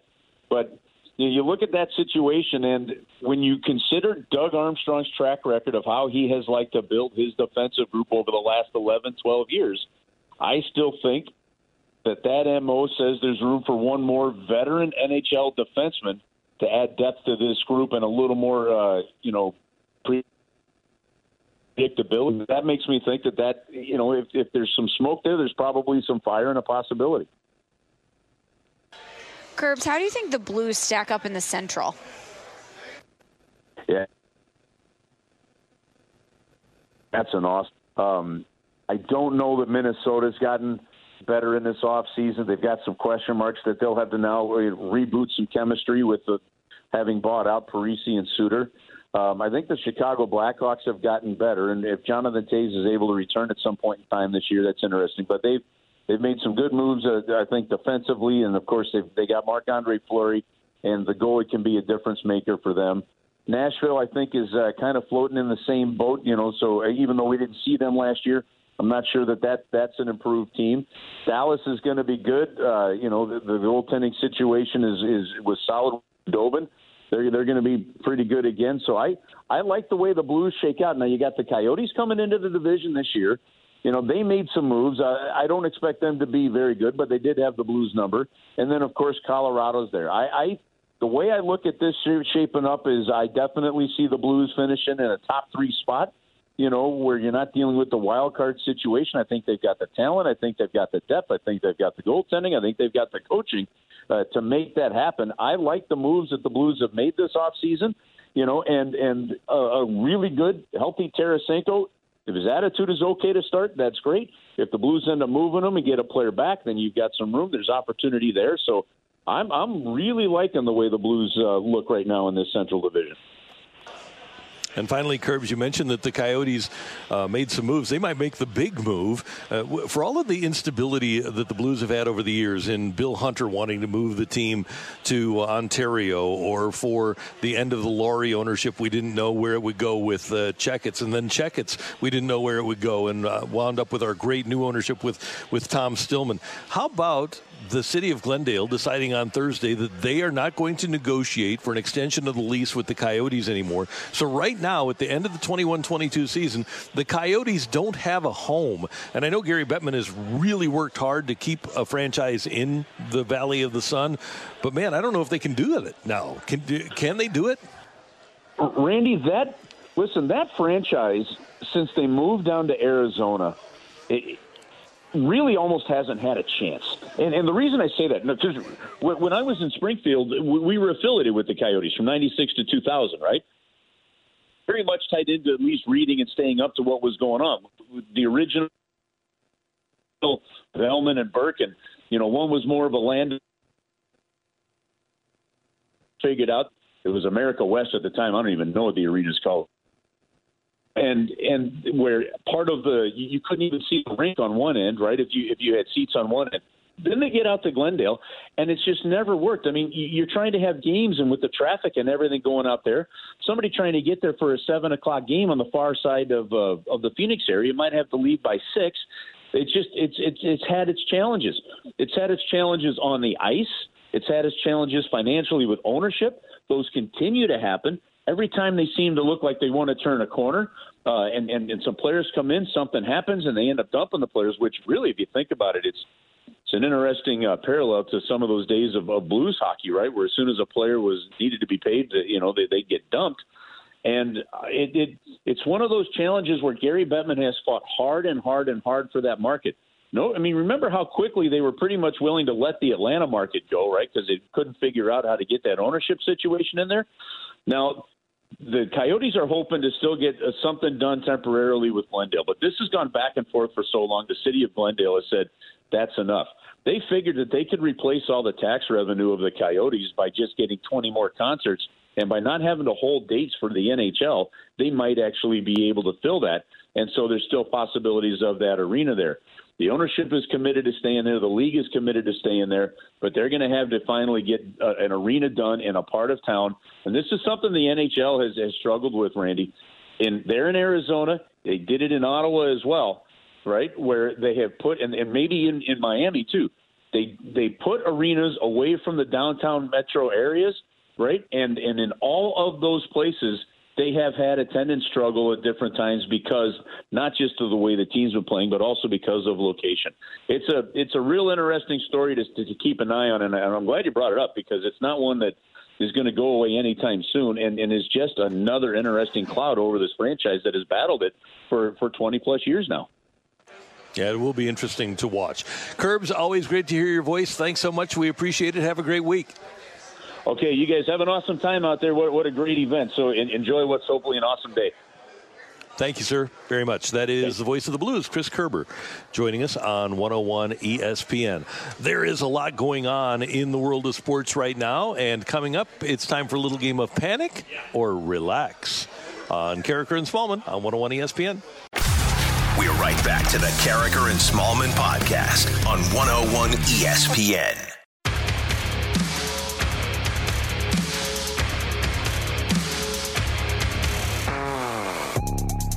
It is 9:01 in St. Louis. Your time check brought to you by Clarkson Jewelers, an officially licensed Rolex jeweler. Michelle and Randy coming your way from the lobby of the Whitmore Country Club, the site of the Suntrip Folds of Honor golf tournament today. And they're going to raise a lot of money for Folds of Honor, and we're excited to be here. It's going to be a great day outside, and thanks to our friends at Folds of Honor for having us out here. It is time for a little game, Michelle, of Panic or Relax. And we can give the rules of the game, but we play it, but you can tell us what we have to do. Yeah, I'm going to provide you with storylines throughout the world of sports where you can either panic or relax. You could say this is going to be something that's going to derail a season, and I'm on the panic bus, or you can take Aaron Rodgers' advice and RELAX. All right, I like them both. Just relax. All right, well, Randy, let's start with Mike Trout. So he's been dealing with a calf injury. It's had him sidelined since May 17th, and he's been really frustrated because this is a far longer stint on the IL than he ever anticipated that it would be. So before the game in Cleveland on Saturday, he was asked if he had any thoughts about shutting it down for the entire year. He says, I'm just trying to get back. Obviously, we're running out of time here, but my main focus is to get back on the field no matter when it is. Now, he was hitting .333 with 8 home runs and 18 RBI in 36 games before he was injured. The Angels are 62-62 right now in 4th place in the AL West. They're 11 games behind the Astros. So are you panicking or relaxing if you're an Angels fan that you don't know when Mike Trout is going to return? I am going to relax. RELAX. And here's why. I want Mike Trout to have a great record-setting career, and this year will derail that somewhat. But the big thing I want is for a healthy Mike Trout and Shohei Ohtani to be together for a whole season. And Anthony Rendon wouldn't hurt either. And some good pitching. And Joe Madden as the manager. So having Mike Trout for September in this year is not going to make any difference at all to me. If they were in the race, if they were legitimate, then there would be reason for panic. But now, if I relax, I can give him September off, and then October, November, December, January, February, and then he can come back in March and start in spring training games, and his calf can be 100%. I would actually be more panicked if they tried to bring him back in September and that calf popped again. They can be pretty serious injuries. But right now, with Mike Trout and him being out, if I'm an Angels fan, I'm going to relax with the hope that I'm going to have him next year as I go for it. So you, as an Angels fan, look at it like, oh, we're 8.5 games out in the wild card race. So there's no chance we're making it this year. Let's not damage the face of the franchise. Well, the co-face of the franchise right now, at least. Right, yeah. I'm going for it next year with him. Okay, let's now look at a similar yet different situation. So the Orioles, the Braves handed the Orioles their 18th straight loss yesterday. It was a 3-1 loss again to the Braves that the Orioles had. This is the longest skid in Major League Baseball since the Royals dropped 19 straight in 2005. So if you are an Orioles fan, are you panicked because you know you're terrible and you're not really concerned about it? Or excuse me, are you relaxed because you know you're terrible and you're not really concerned about it? Or are you panicking because this is bad and you don't know when the end is near? Michelle, I'm panicked. This is the perfect time to panic. And here's why. because their terrible owner, Peter Angelos, finally turned over control of the franchise to somebody else. Mike Elias is their general manager. And they're doing things like getting Chris Davis to retire. They don't have to deal with his money anymore. And Mike Elias was brought in with the idea that we're going to do what Houston did. And we're going to build through our farm system, and we're going to win a world championship in 4 years. They have the second worst farm system in baseball, too. In addition to the 18-game losing streak, in addition to the fact that they don't have any players at the major league level that anybody knows. I guess John Means he yesterday in their loss had a quality start. They're really, really obviously bad, and they don't look to be getting any better in the near future either. I think if I'm in Baltimore, though, I might be relaxed because it's Ravens season. That's the only thing that can make you relax. Exactly. I might be so focused on Lamar Jackson that I don't really care that they've dropped 18 in a row. Now, here's a fun fact for you. The Orioles this season have had 2 losing streaks of 14 or more games. The Diamondbacks have had 2 losing streaks of 13 or more games. Obviously, the Cubs had their recent 14-gamer. Michelle, in the last 105 seasons, the longest Cardinal losing streak has been 11 games in 1978. Orioles and the Diamondbacks have both this year eclipsed the Cardinals' longest losing streak over the course of the last 105 years. We don't know bad baseball. We don't. It's unbelievable. We know frustrating baseball, but we don't know really, really bad baseball. No, that's depressing. Even if you're not an Orioles fan or a Diamondbacks fan, you have to be depressed for them. Speaking of depressing, we've got to talk about the A's. So a story came out over the weekend that the A's are proceeding with parallel paths, planning new ballparks in both Oakland and Las Vegas. We knew that Las Vegas was on the table, and the club officials, they're trying to find the best fit here, and they don't know if the waterfront stadium that they proposed is going to go through in Oakland. So on July 20th, the Oakland City Council approved those preliminary terms for a $12 billion waterfront project, but the A's weren't satisfied with that proposal, so they are moving ahead with the plans, or at least trying to figure out what Las Vegas could be. And the team is planning another trip to Vegas soon. They're going to travel there every couple weeks to evaluate the options with that potential spot. So if you're Oakland city officials and or an Oakland sports fan, are you panicked or are you relaxing because it's still early in the process? I am relaxed. You need to relax. But I shouldn't be. So if I'm Oakland, I've already lost the Warriors. I've already lost the Raiders. And clearly, I don't really care about having sports teams. Michelle, I did a Google Maps of that Howard Terminal project in Oakland where they want to build, and they want the $12 billion to help revive an area that kind of looks like our waterfront south of the Arch. Mm-hmm. And it's just decrepit. All the roads are terrible. All the buildings are completely vacant. I don't know why Oakland wouldn't want to make their area better. It's supposed to be an up-and-coming area. Obviously, there's a ton of money there because of San Francisco right across the bay. People have to live somewhere. Right.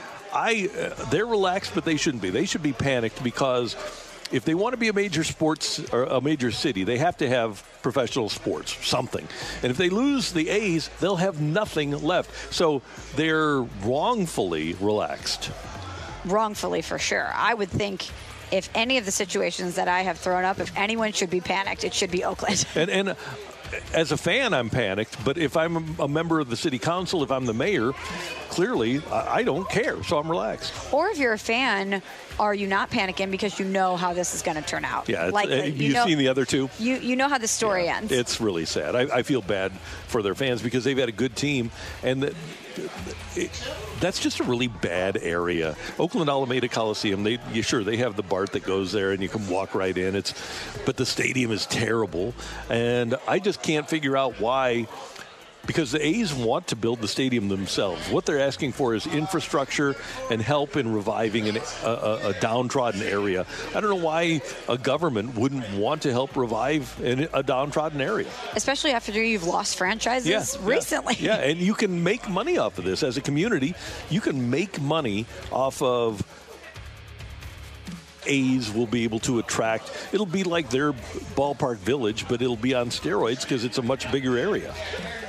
From our vantage point, watching this go down in Oakland, and I really sympathize with the people there because we know what it's like to have that dangled over your head. But I also look at our city, who was fighting tooth and nail to keep their team, and everything was working against them.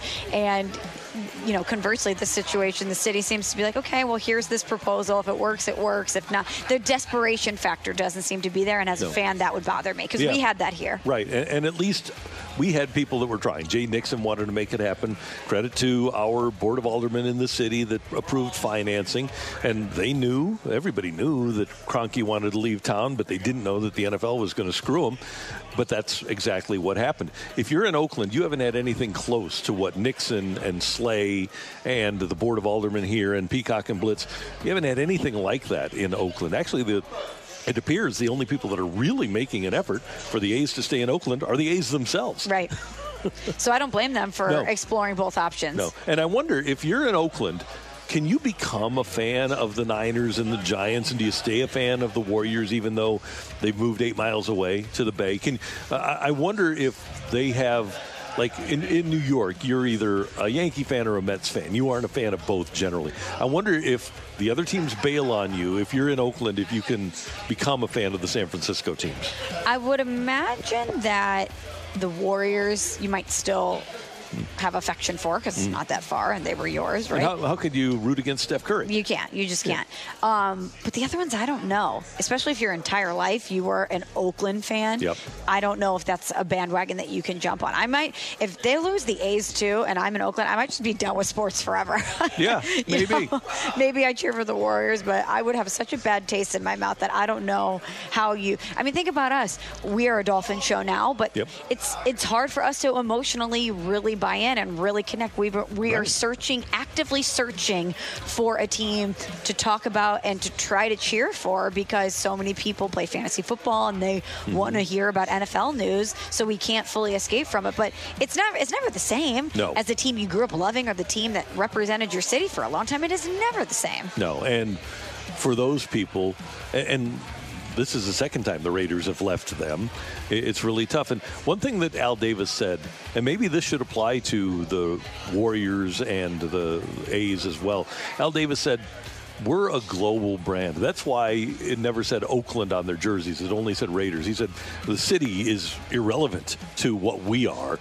So maybe that's the way we need to look at it as sports fans. If the teams are going to not apply themselves to a city sometimes, and many do, the Cardinals obviously care about St. Louis, but if a franchise doesn't really outwardly care for a city, we can just watch on TV and find our favorite logo.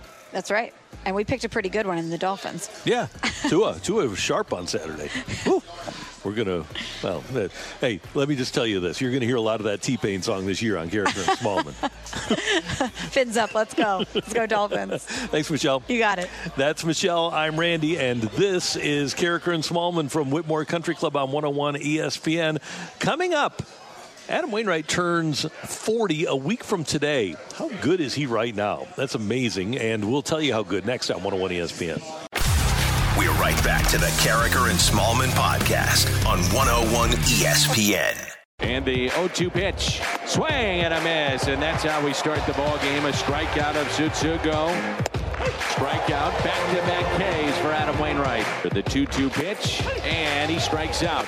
There's a swing and a miss. First time through the lineup, 4 strikeouts, no walks for Wainwright. Strikeout number 5. Check swing, and he went. Strikeout number 6. The 2-2 pitch. Adam way out in front, and that'll be a strikeout. 2-2. Swing and a miss. Back-to-back Ks to end the top of the 8th. 9 strikeouts for Waino.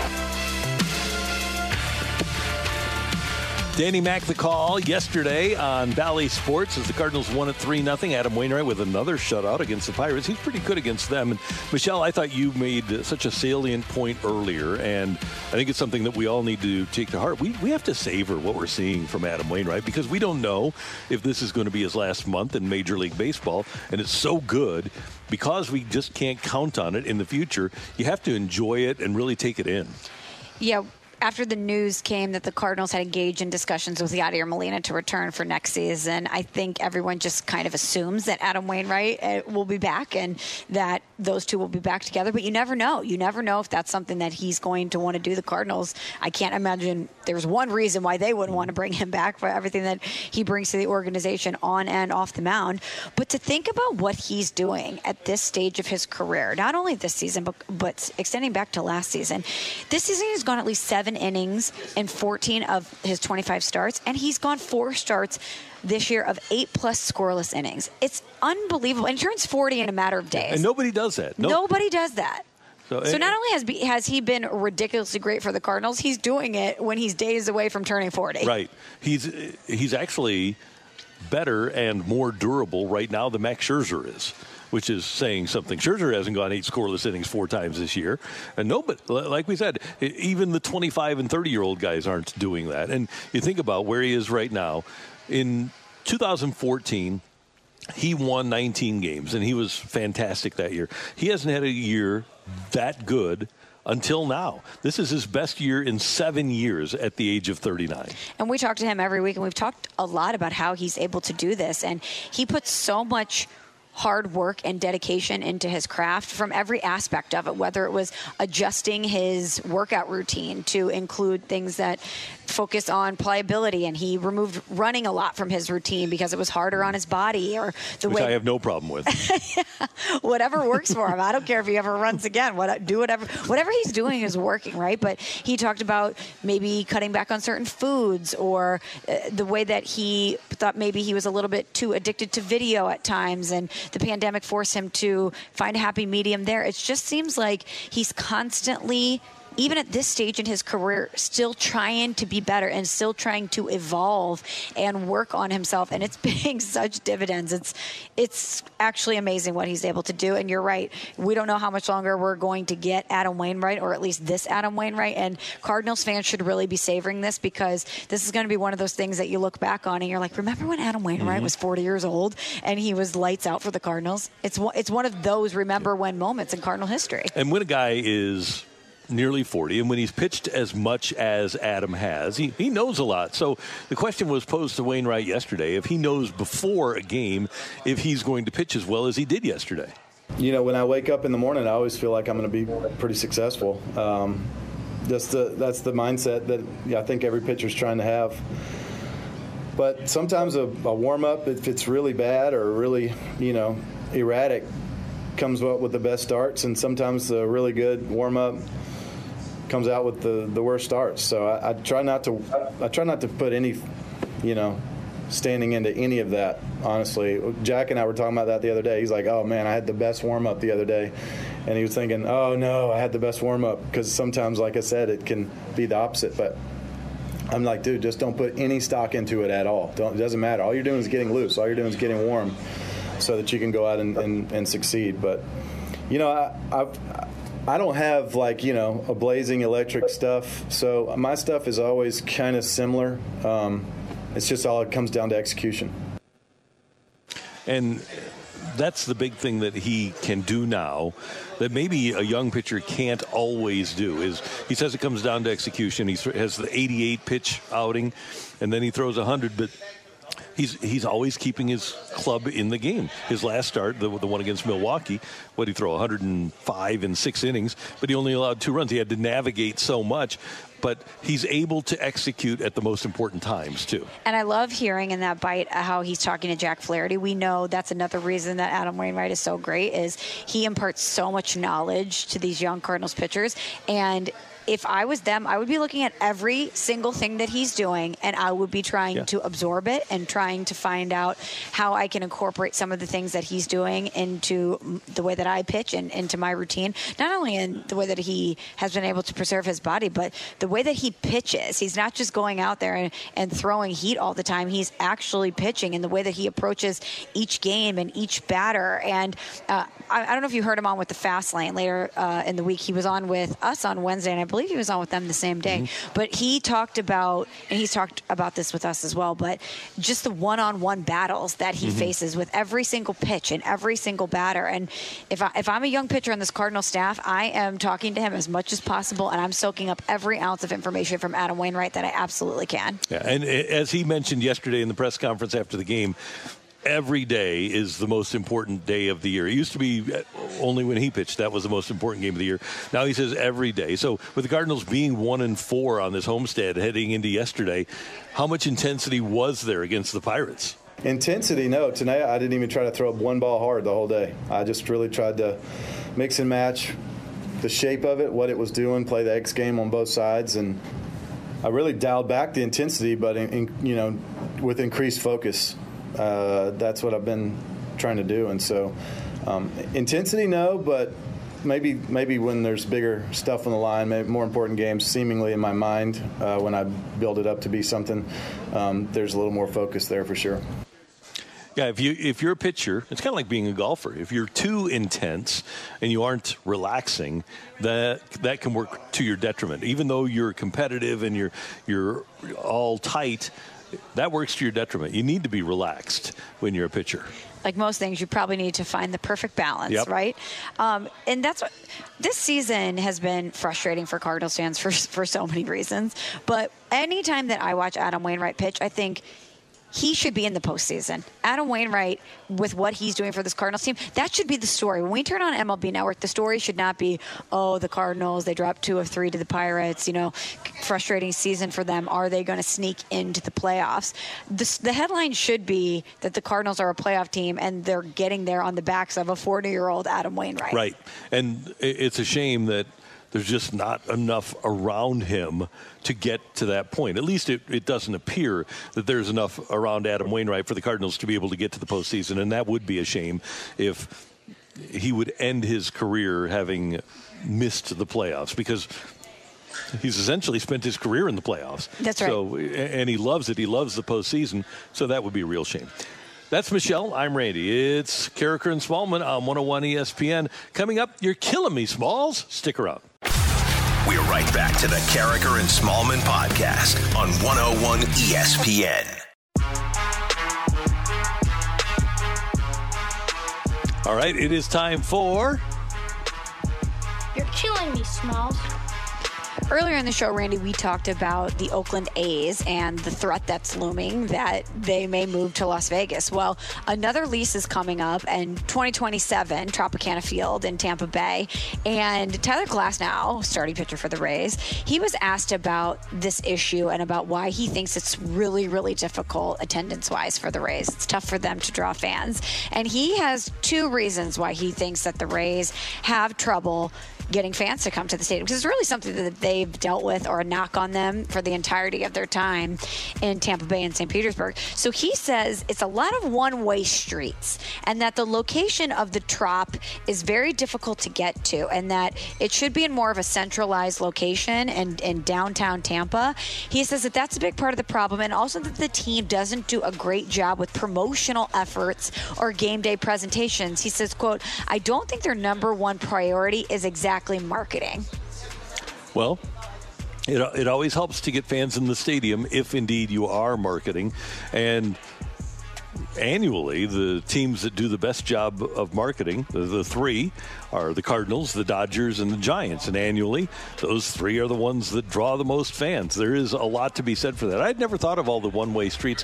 One thing about St. Pete is they're all numbered, too. So you have, like, First Avenues, and like First, Second, Third, Fourth Avenue, and First, Second, Third, Fourth Street. So it's really confusing as well. So you could be on First Avenue and First Street, right, and not know which one is which. Yeah, exactly. So that could be a problem, I would think. From a city planning perspective, why was that even come on, that just seems like a group of people should have gotten in a room and been like, this could be confusing. How about A, B, C, D, E? I mean, right? We could do it. But Sunshine Way. Yeah, right. Come on. There's got to be other options here. Beyond what he says, and he's right, but they have a much older demographic in St. Petersburg. The more affluent and the younger demographic lives in Tampa, which is across a long bridge and difficult to get to. And then the other part is the quality of the stadium. And it was pointed out to me, and it's accurate, there are only 2 stadiums in America that were built without a team to draw a team.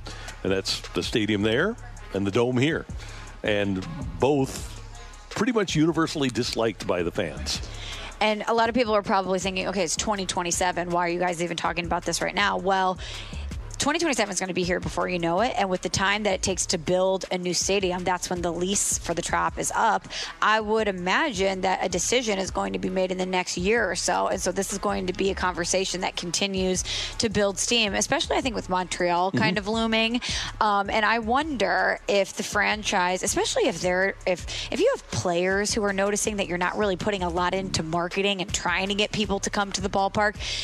Players have been public about the fact that there's not really a great fan attendance situation. I think that this is something we're going to hear a lot more about in the next year or so.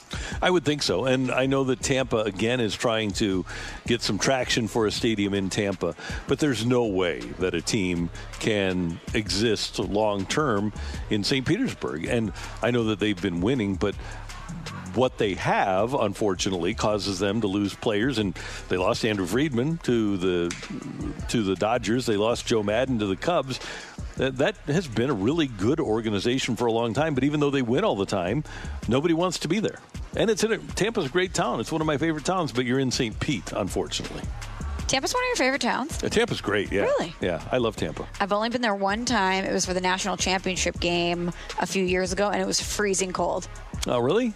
I was so bummed out. I was living in Connecticut at the time, and I'm like, I'm packing tank tops and shorts. We're going to Florida. It was freezing. I had to buy a coat. It was freezing. So the Cardinals used to train in St. Petersburg, so I went down many times there, but I went with both the Rams and the Cardinals a lot for football games, and then I've been to a couple of Super Bowls there too. And great restaurants in Tampa, easy to get around, nice downtown area. I'm a fan. Well, I'm glad that you are, because they need some. So maybe when you go down there, you can buy tickets to a Rays game. Yeah, somebody has to. You're killing me, Smalls. Okay, Randy, did you see this fight that went down in French soccer yesterday? No. Okay, let me try to describe this to you the best that I can. So it was a match, Nice versus Marseille, and one of the Marseille players was struck by a bottle that was thrown by someone in the stands, and he said, you know what, not today. So he retaliated by throwing it back into the crowd, and the fans stormed the pitch. They stormed the pitch, and it became this entire situation. You saw a huge group of fans that just kept flooding onto the field, and the players were trying to be held back, and it was kind of a Malice at the Palace type situation in French soccer. And it got me thinking. I'm going to send you the video so that you can watch it later. I should have sent it to you before this, but again, we're on remote. It slipped my mind. But I'm surprised that we haven't seen more stuff like this, where especially in the NBA, when we saw recently players getting popcorn thrown on them and Kyrie Irving getting hit with the bottle. I'm kind of surprised that in the history of sports, we haven't seen more incidents where fans storm the field and there's a fight. Yeah, because between players and fans. Right. Fans feel like they have an ownership, right? And they feel like they the reason they're, hey, what do they call the team? They say we, right? We, yep. And so they feel like there is a level of ownership there when they go to a game. And we've seen it in baseball, but it's very few and far between. Usually you don't have that mob mentality as you're describing here, which is a good thing, because you'd hate to have leagues forced to put up fences in between the players and the teams, but that might be, or the players in the crowd, but that might be something they have to do there. What is the team in American sports where you could see this happening, or where you would put your money on if there was going to be another Malice at the Palace type situation? Cleveland Browns. They once littered the field when the Rams were there. I guess Philly is number one. Oh, yeah, right? Philly's pretty good. Yeah. And then the other one would be... what about L.A.? There's always fan fights at Dodger Stadium. We saw the one with the Rams recently. Yeah. Seems like their fans have no issues throwing down. But I don't think that there's enough passion for a lot of them to do it. Maybe a dozen or so. But at a typical Rams game, for the 30,000 people that are in the stands, 35 maybe, you might have, couple thousand that are really into it and passionate. The other ones are. And where are we going? What beach are we going to after? You just had to get that dig in there, huh? Yeah. I'll allow it. Is it cool? I'll allow it. You're killing me, Smalls. And finally, I wanted to give 2 shout-outs for the Little League World Series. So Eli Jones, pitcher from Washington, he had himself a night. He threw the first Little League World Series solo no-hitter since 2015. He shut down the city from Palm City, Florida, 1-0 in an elimination game. And he also drove in the only run of the game. So shout out to Eli Jones. And I thought it was great that the opposing coach was the first person out on the field to congratulate him. That's great. But I also wanted to give a shout out to Mike Trout and Shohei Ohtani, who participated in the broadcast and were there signing autographs and really were a great piece to this. And Mike Trout catches a lot of heat for not being as much of the face of baseball as maybe he should be over the past few years, or maybe not promoting himself enough. But I thought he was great in the broadcast. It was very cool to see him out there showing his face and promoting the game. I thought it was really interesting, though, when he went up to that one little kid and the kid said, "Who are you?" Oh, the burn. Oh, the shade. But no, we do need players to try to build a groundswell of support and make baseball cool again. And those are guys that, for those kids, they've made baseball cool. And if we're going to give Mike Trout heat for not promoting when he does, we need to give him praise. And I thought he did a great job. And, it was cool to see the kids so excited to see him. And Shohei Ohtani, too. Yeah, what was the weather like in Williamsport? I'm sure he's all over it. I'm sure he was all over it. Thanks, Michelle. You got it. Coming up, we're going to cross things over with Danny Mac, the Danny Mac Show, featuring BK coming up at the top of the hour. And Dan will join Michelle and Randy next on 101 ESPN. We're right back to the Carricker and Smallman podcast on 101 ESPN.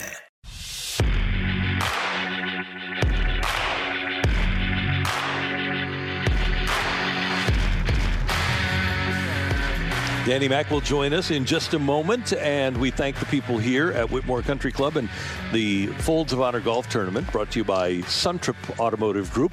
And it'll be a great day today. We got a chance to see Butch and Craig Suntrip. We got a chance to see a lot of our friends, and this is a really well-done tournament, Michelle, and the people from Folds of Honor just make for a spectacular day, and we thank them for having us out here. Yeah, thank you to Folds of Honor and to the Suntrips and to Whitmore Country Club for having us out here today. It's been a great morning. And you're right, a great cause, and just seeing the amount of people that have come in and out as they're getting registered for today, I'm sure it's going to be a great golf tournament. And during the break, Randy Carricker putting on his golf shoes. Oh, you bet. Getting ready to go out there as soon as we are off the air. So game time is on time for you. You're going to be able to just turn off the broadcaster part of your brain and turn on the golf part right away. Yeah, no warm-ups for you. No warm-up, no driving range. No, I'm just going to go out there and swing the club, and we'll see what happens. And you're with the Quick Trip group today, right? I am with the Quick Trip. Awesome. Yeah, so I love those guys, and we'll have a good time. It'll be fun. So, and they're good golfers, too. Although I think some teams might have ringers so that they can win this, but I'm just out for a good time. So is it a scramble? Yeah, it is. Okay. Yeah, but there's like really, really good golfers out here, people that I can't play with. Well, I just saw Carolyn Kendall Betts walking by, she's good. And at the Family Golf and Learning Center closest to the Pin contest that I hosted when they first opened, it was Darren Pang, it was Ozzie Smith, Chris Pronger. There was a ton of people there. Carolyn Kendall Betts was right up there. She came out with the first shot. She's a great golfer. Yeah. So, and she'll have a really good, solid day today, I'm sure. And by the way, this is a tournament. They've got 2 courses here at Whitmore, and they're both completely full. So they're raising a lot of money. So hopefully we'll be able to get through it reasonably quickly as well. Now, I know it's supposed to be pretty hot today, and you have your 1 bottle of water per hole rule. Yep. It's going to be standby. It's 84 right now. It's going to be up to 93, Randy. Michelle, I am a fan of the hot weather. I can play golf in hot weather. It doesn't bother me at all. Now, if I'm standing outside and just doing nothing, then it burns my skin. But if I'm thinking about golf and I'm not thinking about the weather, I'm fine. So I can play when it's 98. No problem at all.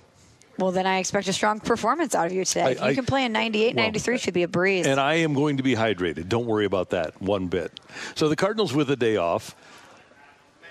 And I think a lot of people, even I got the sense from Adam Wainwright, basically saying, hey, every day is our biggest game of the year. And he is the eternal ultimate optimist, isn't he? He is. It's hard to imagine that with 40 games left that the Cardinals can turn it on. I know that there have been teams that have done it in the past, but I don't think this team is a team that, from what I've seen so far this season, is one that's going to turn it on. It just seems like they get a little bit of momentum and then they get halted for one way or another. So I think that's a reasonable thought out of you, is that you don't know if they're able to turn it on, because we haven't necessarily seen that out of them, even though they had a 6-game winning streak coming into that Brewer series. I think after that game last Wednesday night when they had it in their hands and they dropped it, they bounced back with the strong win the day after that, but then you lose 2 to the Pirates. It just seems like kind of start, stop. And I do think that this team could be capable of it, but they've got a really tough stretch of schedule coming up here after the Tigers and the Pirates again.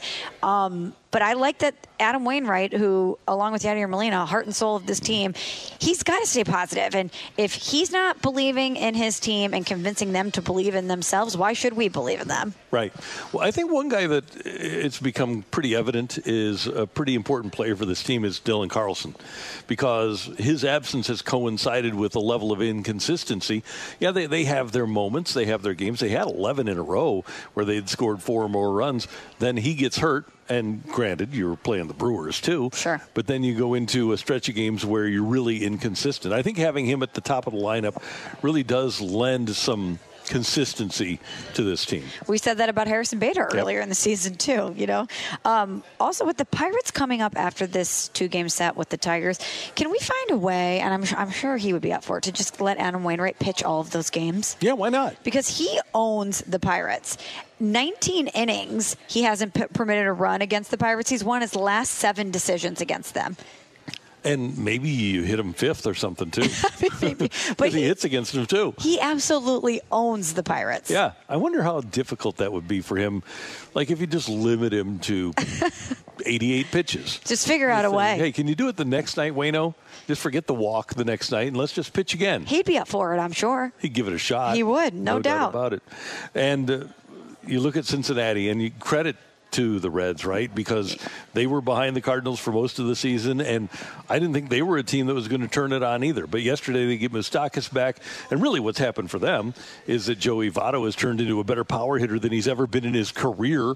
And since the All-Star break, with the power surge of Votto, that's coincided with a power surge for that team. And right now they're in the lead in the wild card. It would be Cincinnati and the Dodgers for the National League wild card if we played it today. Well, we're looking at the Cardinals, who had an opportunity versus the Pirates and dropped 2 of 3. And then you have the Reds, who came out and then they swept the Marlins. They swept all 4 games versus the Marlins. Now the Padres are the other team we've had an eye on. And wow, you want to talk about a free fall?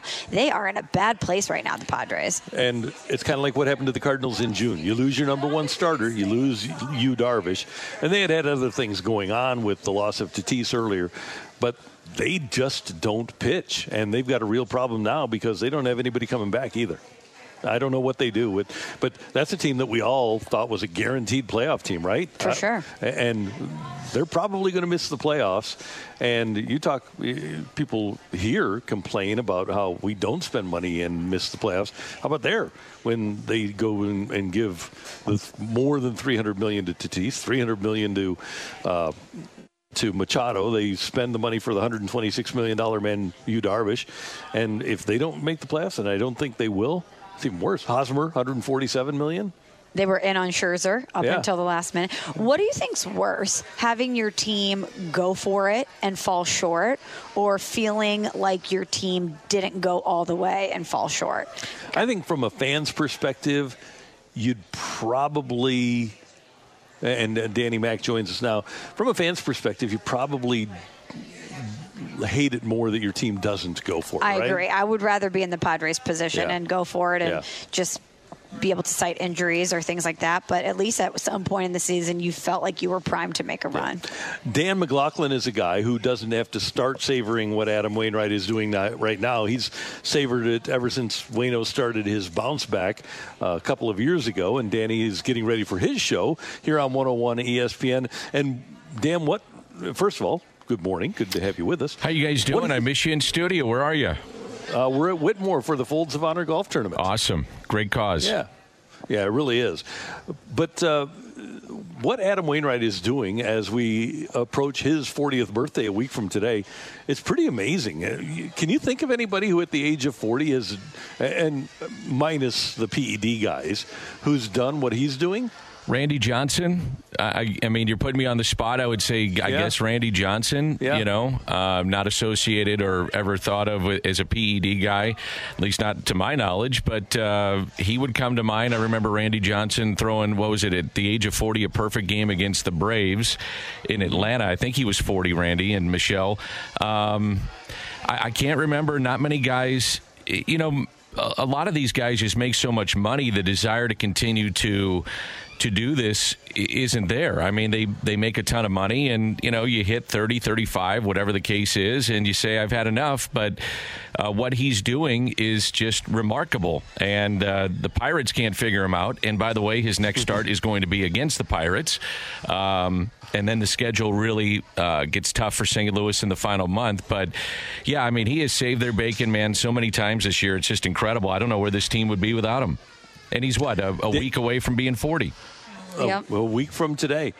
What do we have coming up on the Danny Mac Show with BK? Nick Leyva is going to be our guest, and Nick, of course, was an integral part of the coaching staff under Whitey Herzog, and we thought with the Cardinals Hall of Fame weekend this past weekend, it'd be a perfect guy to ask about Keith Hernandez and Tommy Herr and John Tudor all going into the Cardinals Hall of Fame, which was great to see. Yeah, fantastic. Great weekend. Daniel, we appreciate it, and we will see you tomorrow. By the way, Waino now tied for fourth among all Major League pitchers in wins with 12. And the one that is incredible to me, innings pitched. He's at 162 and 2/3. That's unbelievable. So, I mean, he's a beast. Yeah. It's going to wind up being, I bet he finishes in the top 10 or 15 in the Cy Young vote. He should. He absolutely should. Yeah. All righty, sir. We'll be tuned in to Nick Leyva. Thank you so much for the time, and we'll see you tomorrow. All right, guys. Have a good day on the golf course. Thank you, and a great job today by Emily Butcher, our producer-engineer. Thank you. And, Michelle, this was fun. Thanks for coming out. It was. Randy, I'll see you tomorrow, but enjoy your day on the golf course. I will do my best. I'll tell you all about it tomorrow. Okay, sounds good. We thank you for tuning in, texting in, being a part of the show. John Rudolph has been our engineer here on site at Whitmore. Great work by him as well. And until tomorrow morning at 7, have a great day, St. Louis. You've been listening to the Carricker and Smallman podcast, powered by iPromise. Hi, this is Chris Howard, host of Plugged In with Chris Howard. The College Football Playoff Committee made their decision on Sunday, and as much as I loathe the idea of Ohio State losing their way into the College Football Playoff, I 100% agree with OSU making it in over Bama. Nick Saban citing some hypothetical point spreads to prove his point that the Tide deserve a spot in the College Football Playoffs holds little substance when you consider Bama's best win is over Texas. No, the committee got it right. TCU had a great season with far more ranked wins than Bama and didn't deserve to lose their spot after playing a surging Kansas State in a championship game. And Ohio State, while not playing some of their best ball later in the season, was still 12-0 until they came face-to-face with my Wolverines. While the college football playoff system isn't nowhere near as good as it could be, it's better than what we had. And in a few years, it will be better for all of college football. Hi, this is Chris Howard, host of Plugged In with Chris Howard. Get the latest odds and trends for every professional and amateur league out there. From football to basketball to soccer and esports, we've got it all at BetOnline.net. And if you love sports podcasts, you can find those at BetOnline as well. And don't forget BetOnline for the NHL, MMA, boxing, and golf.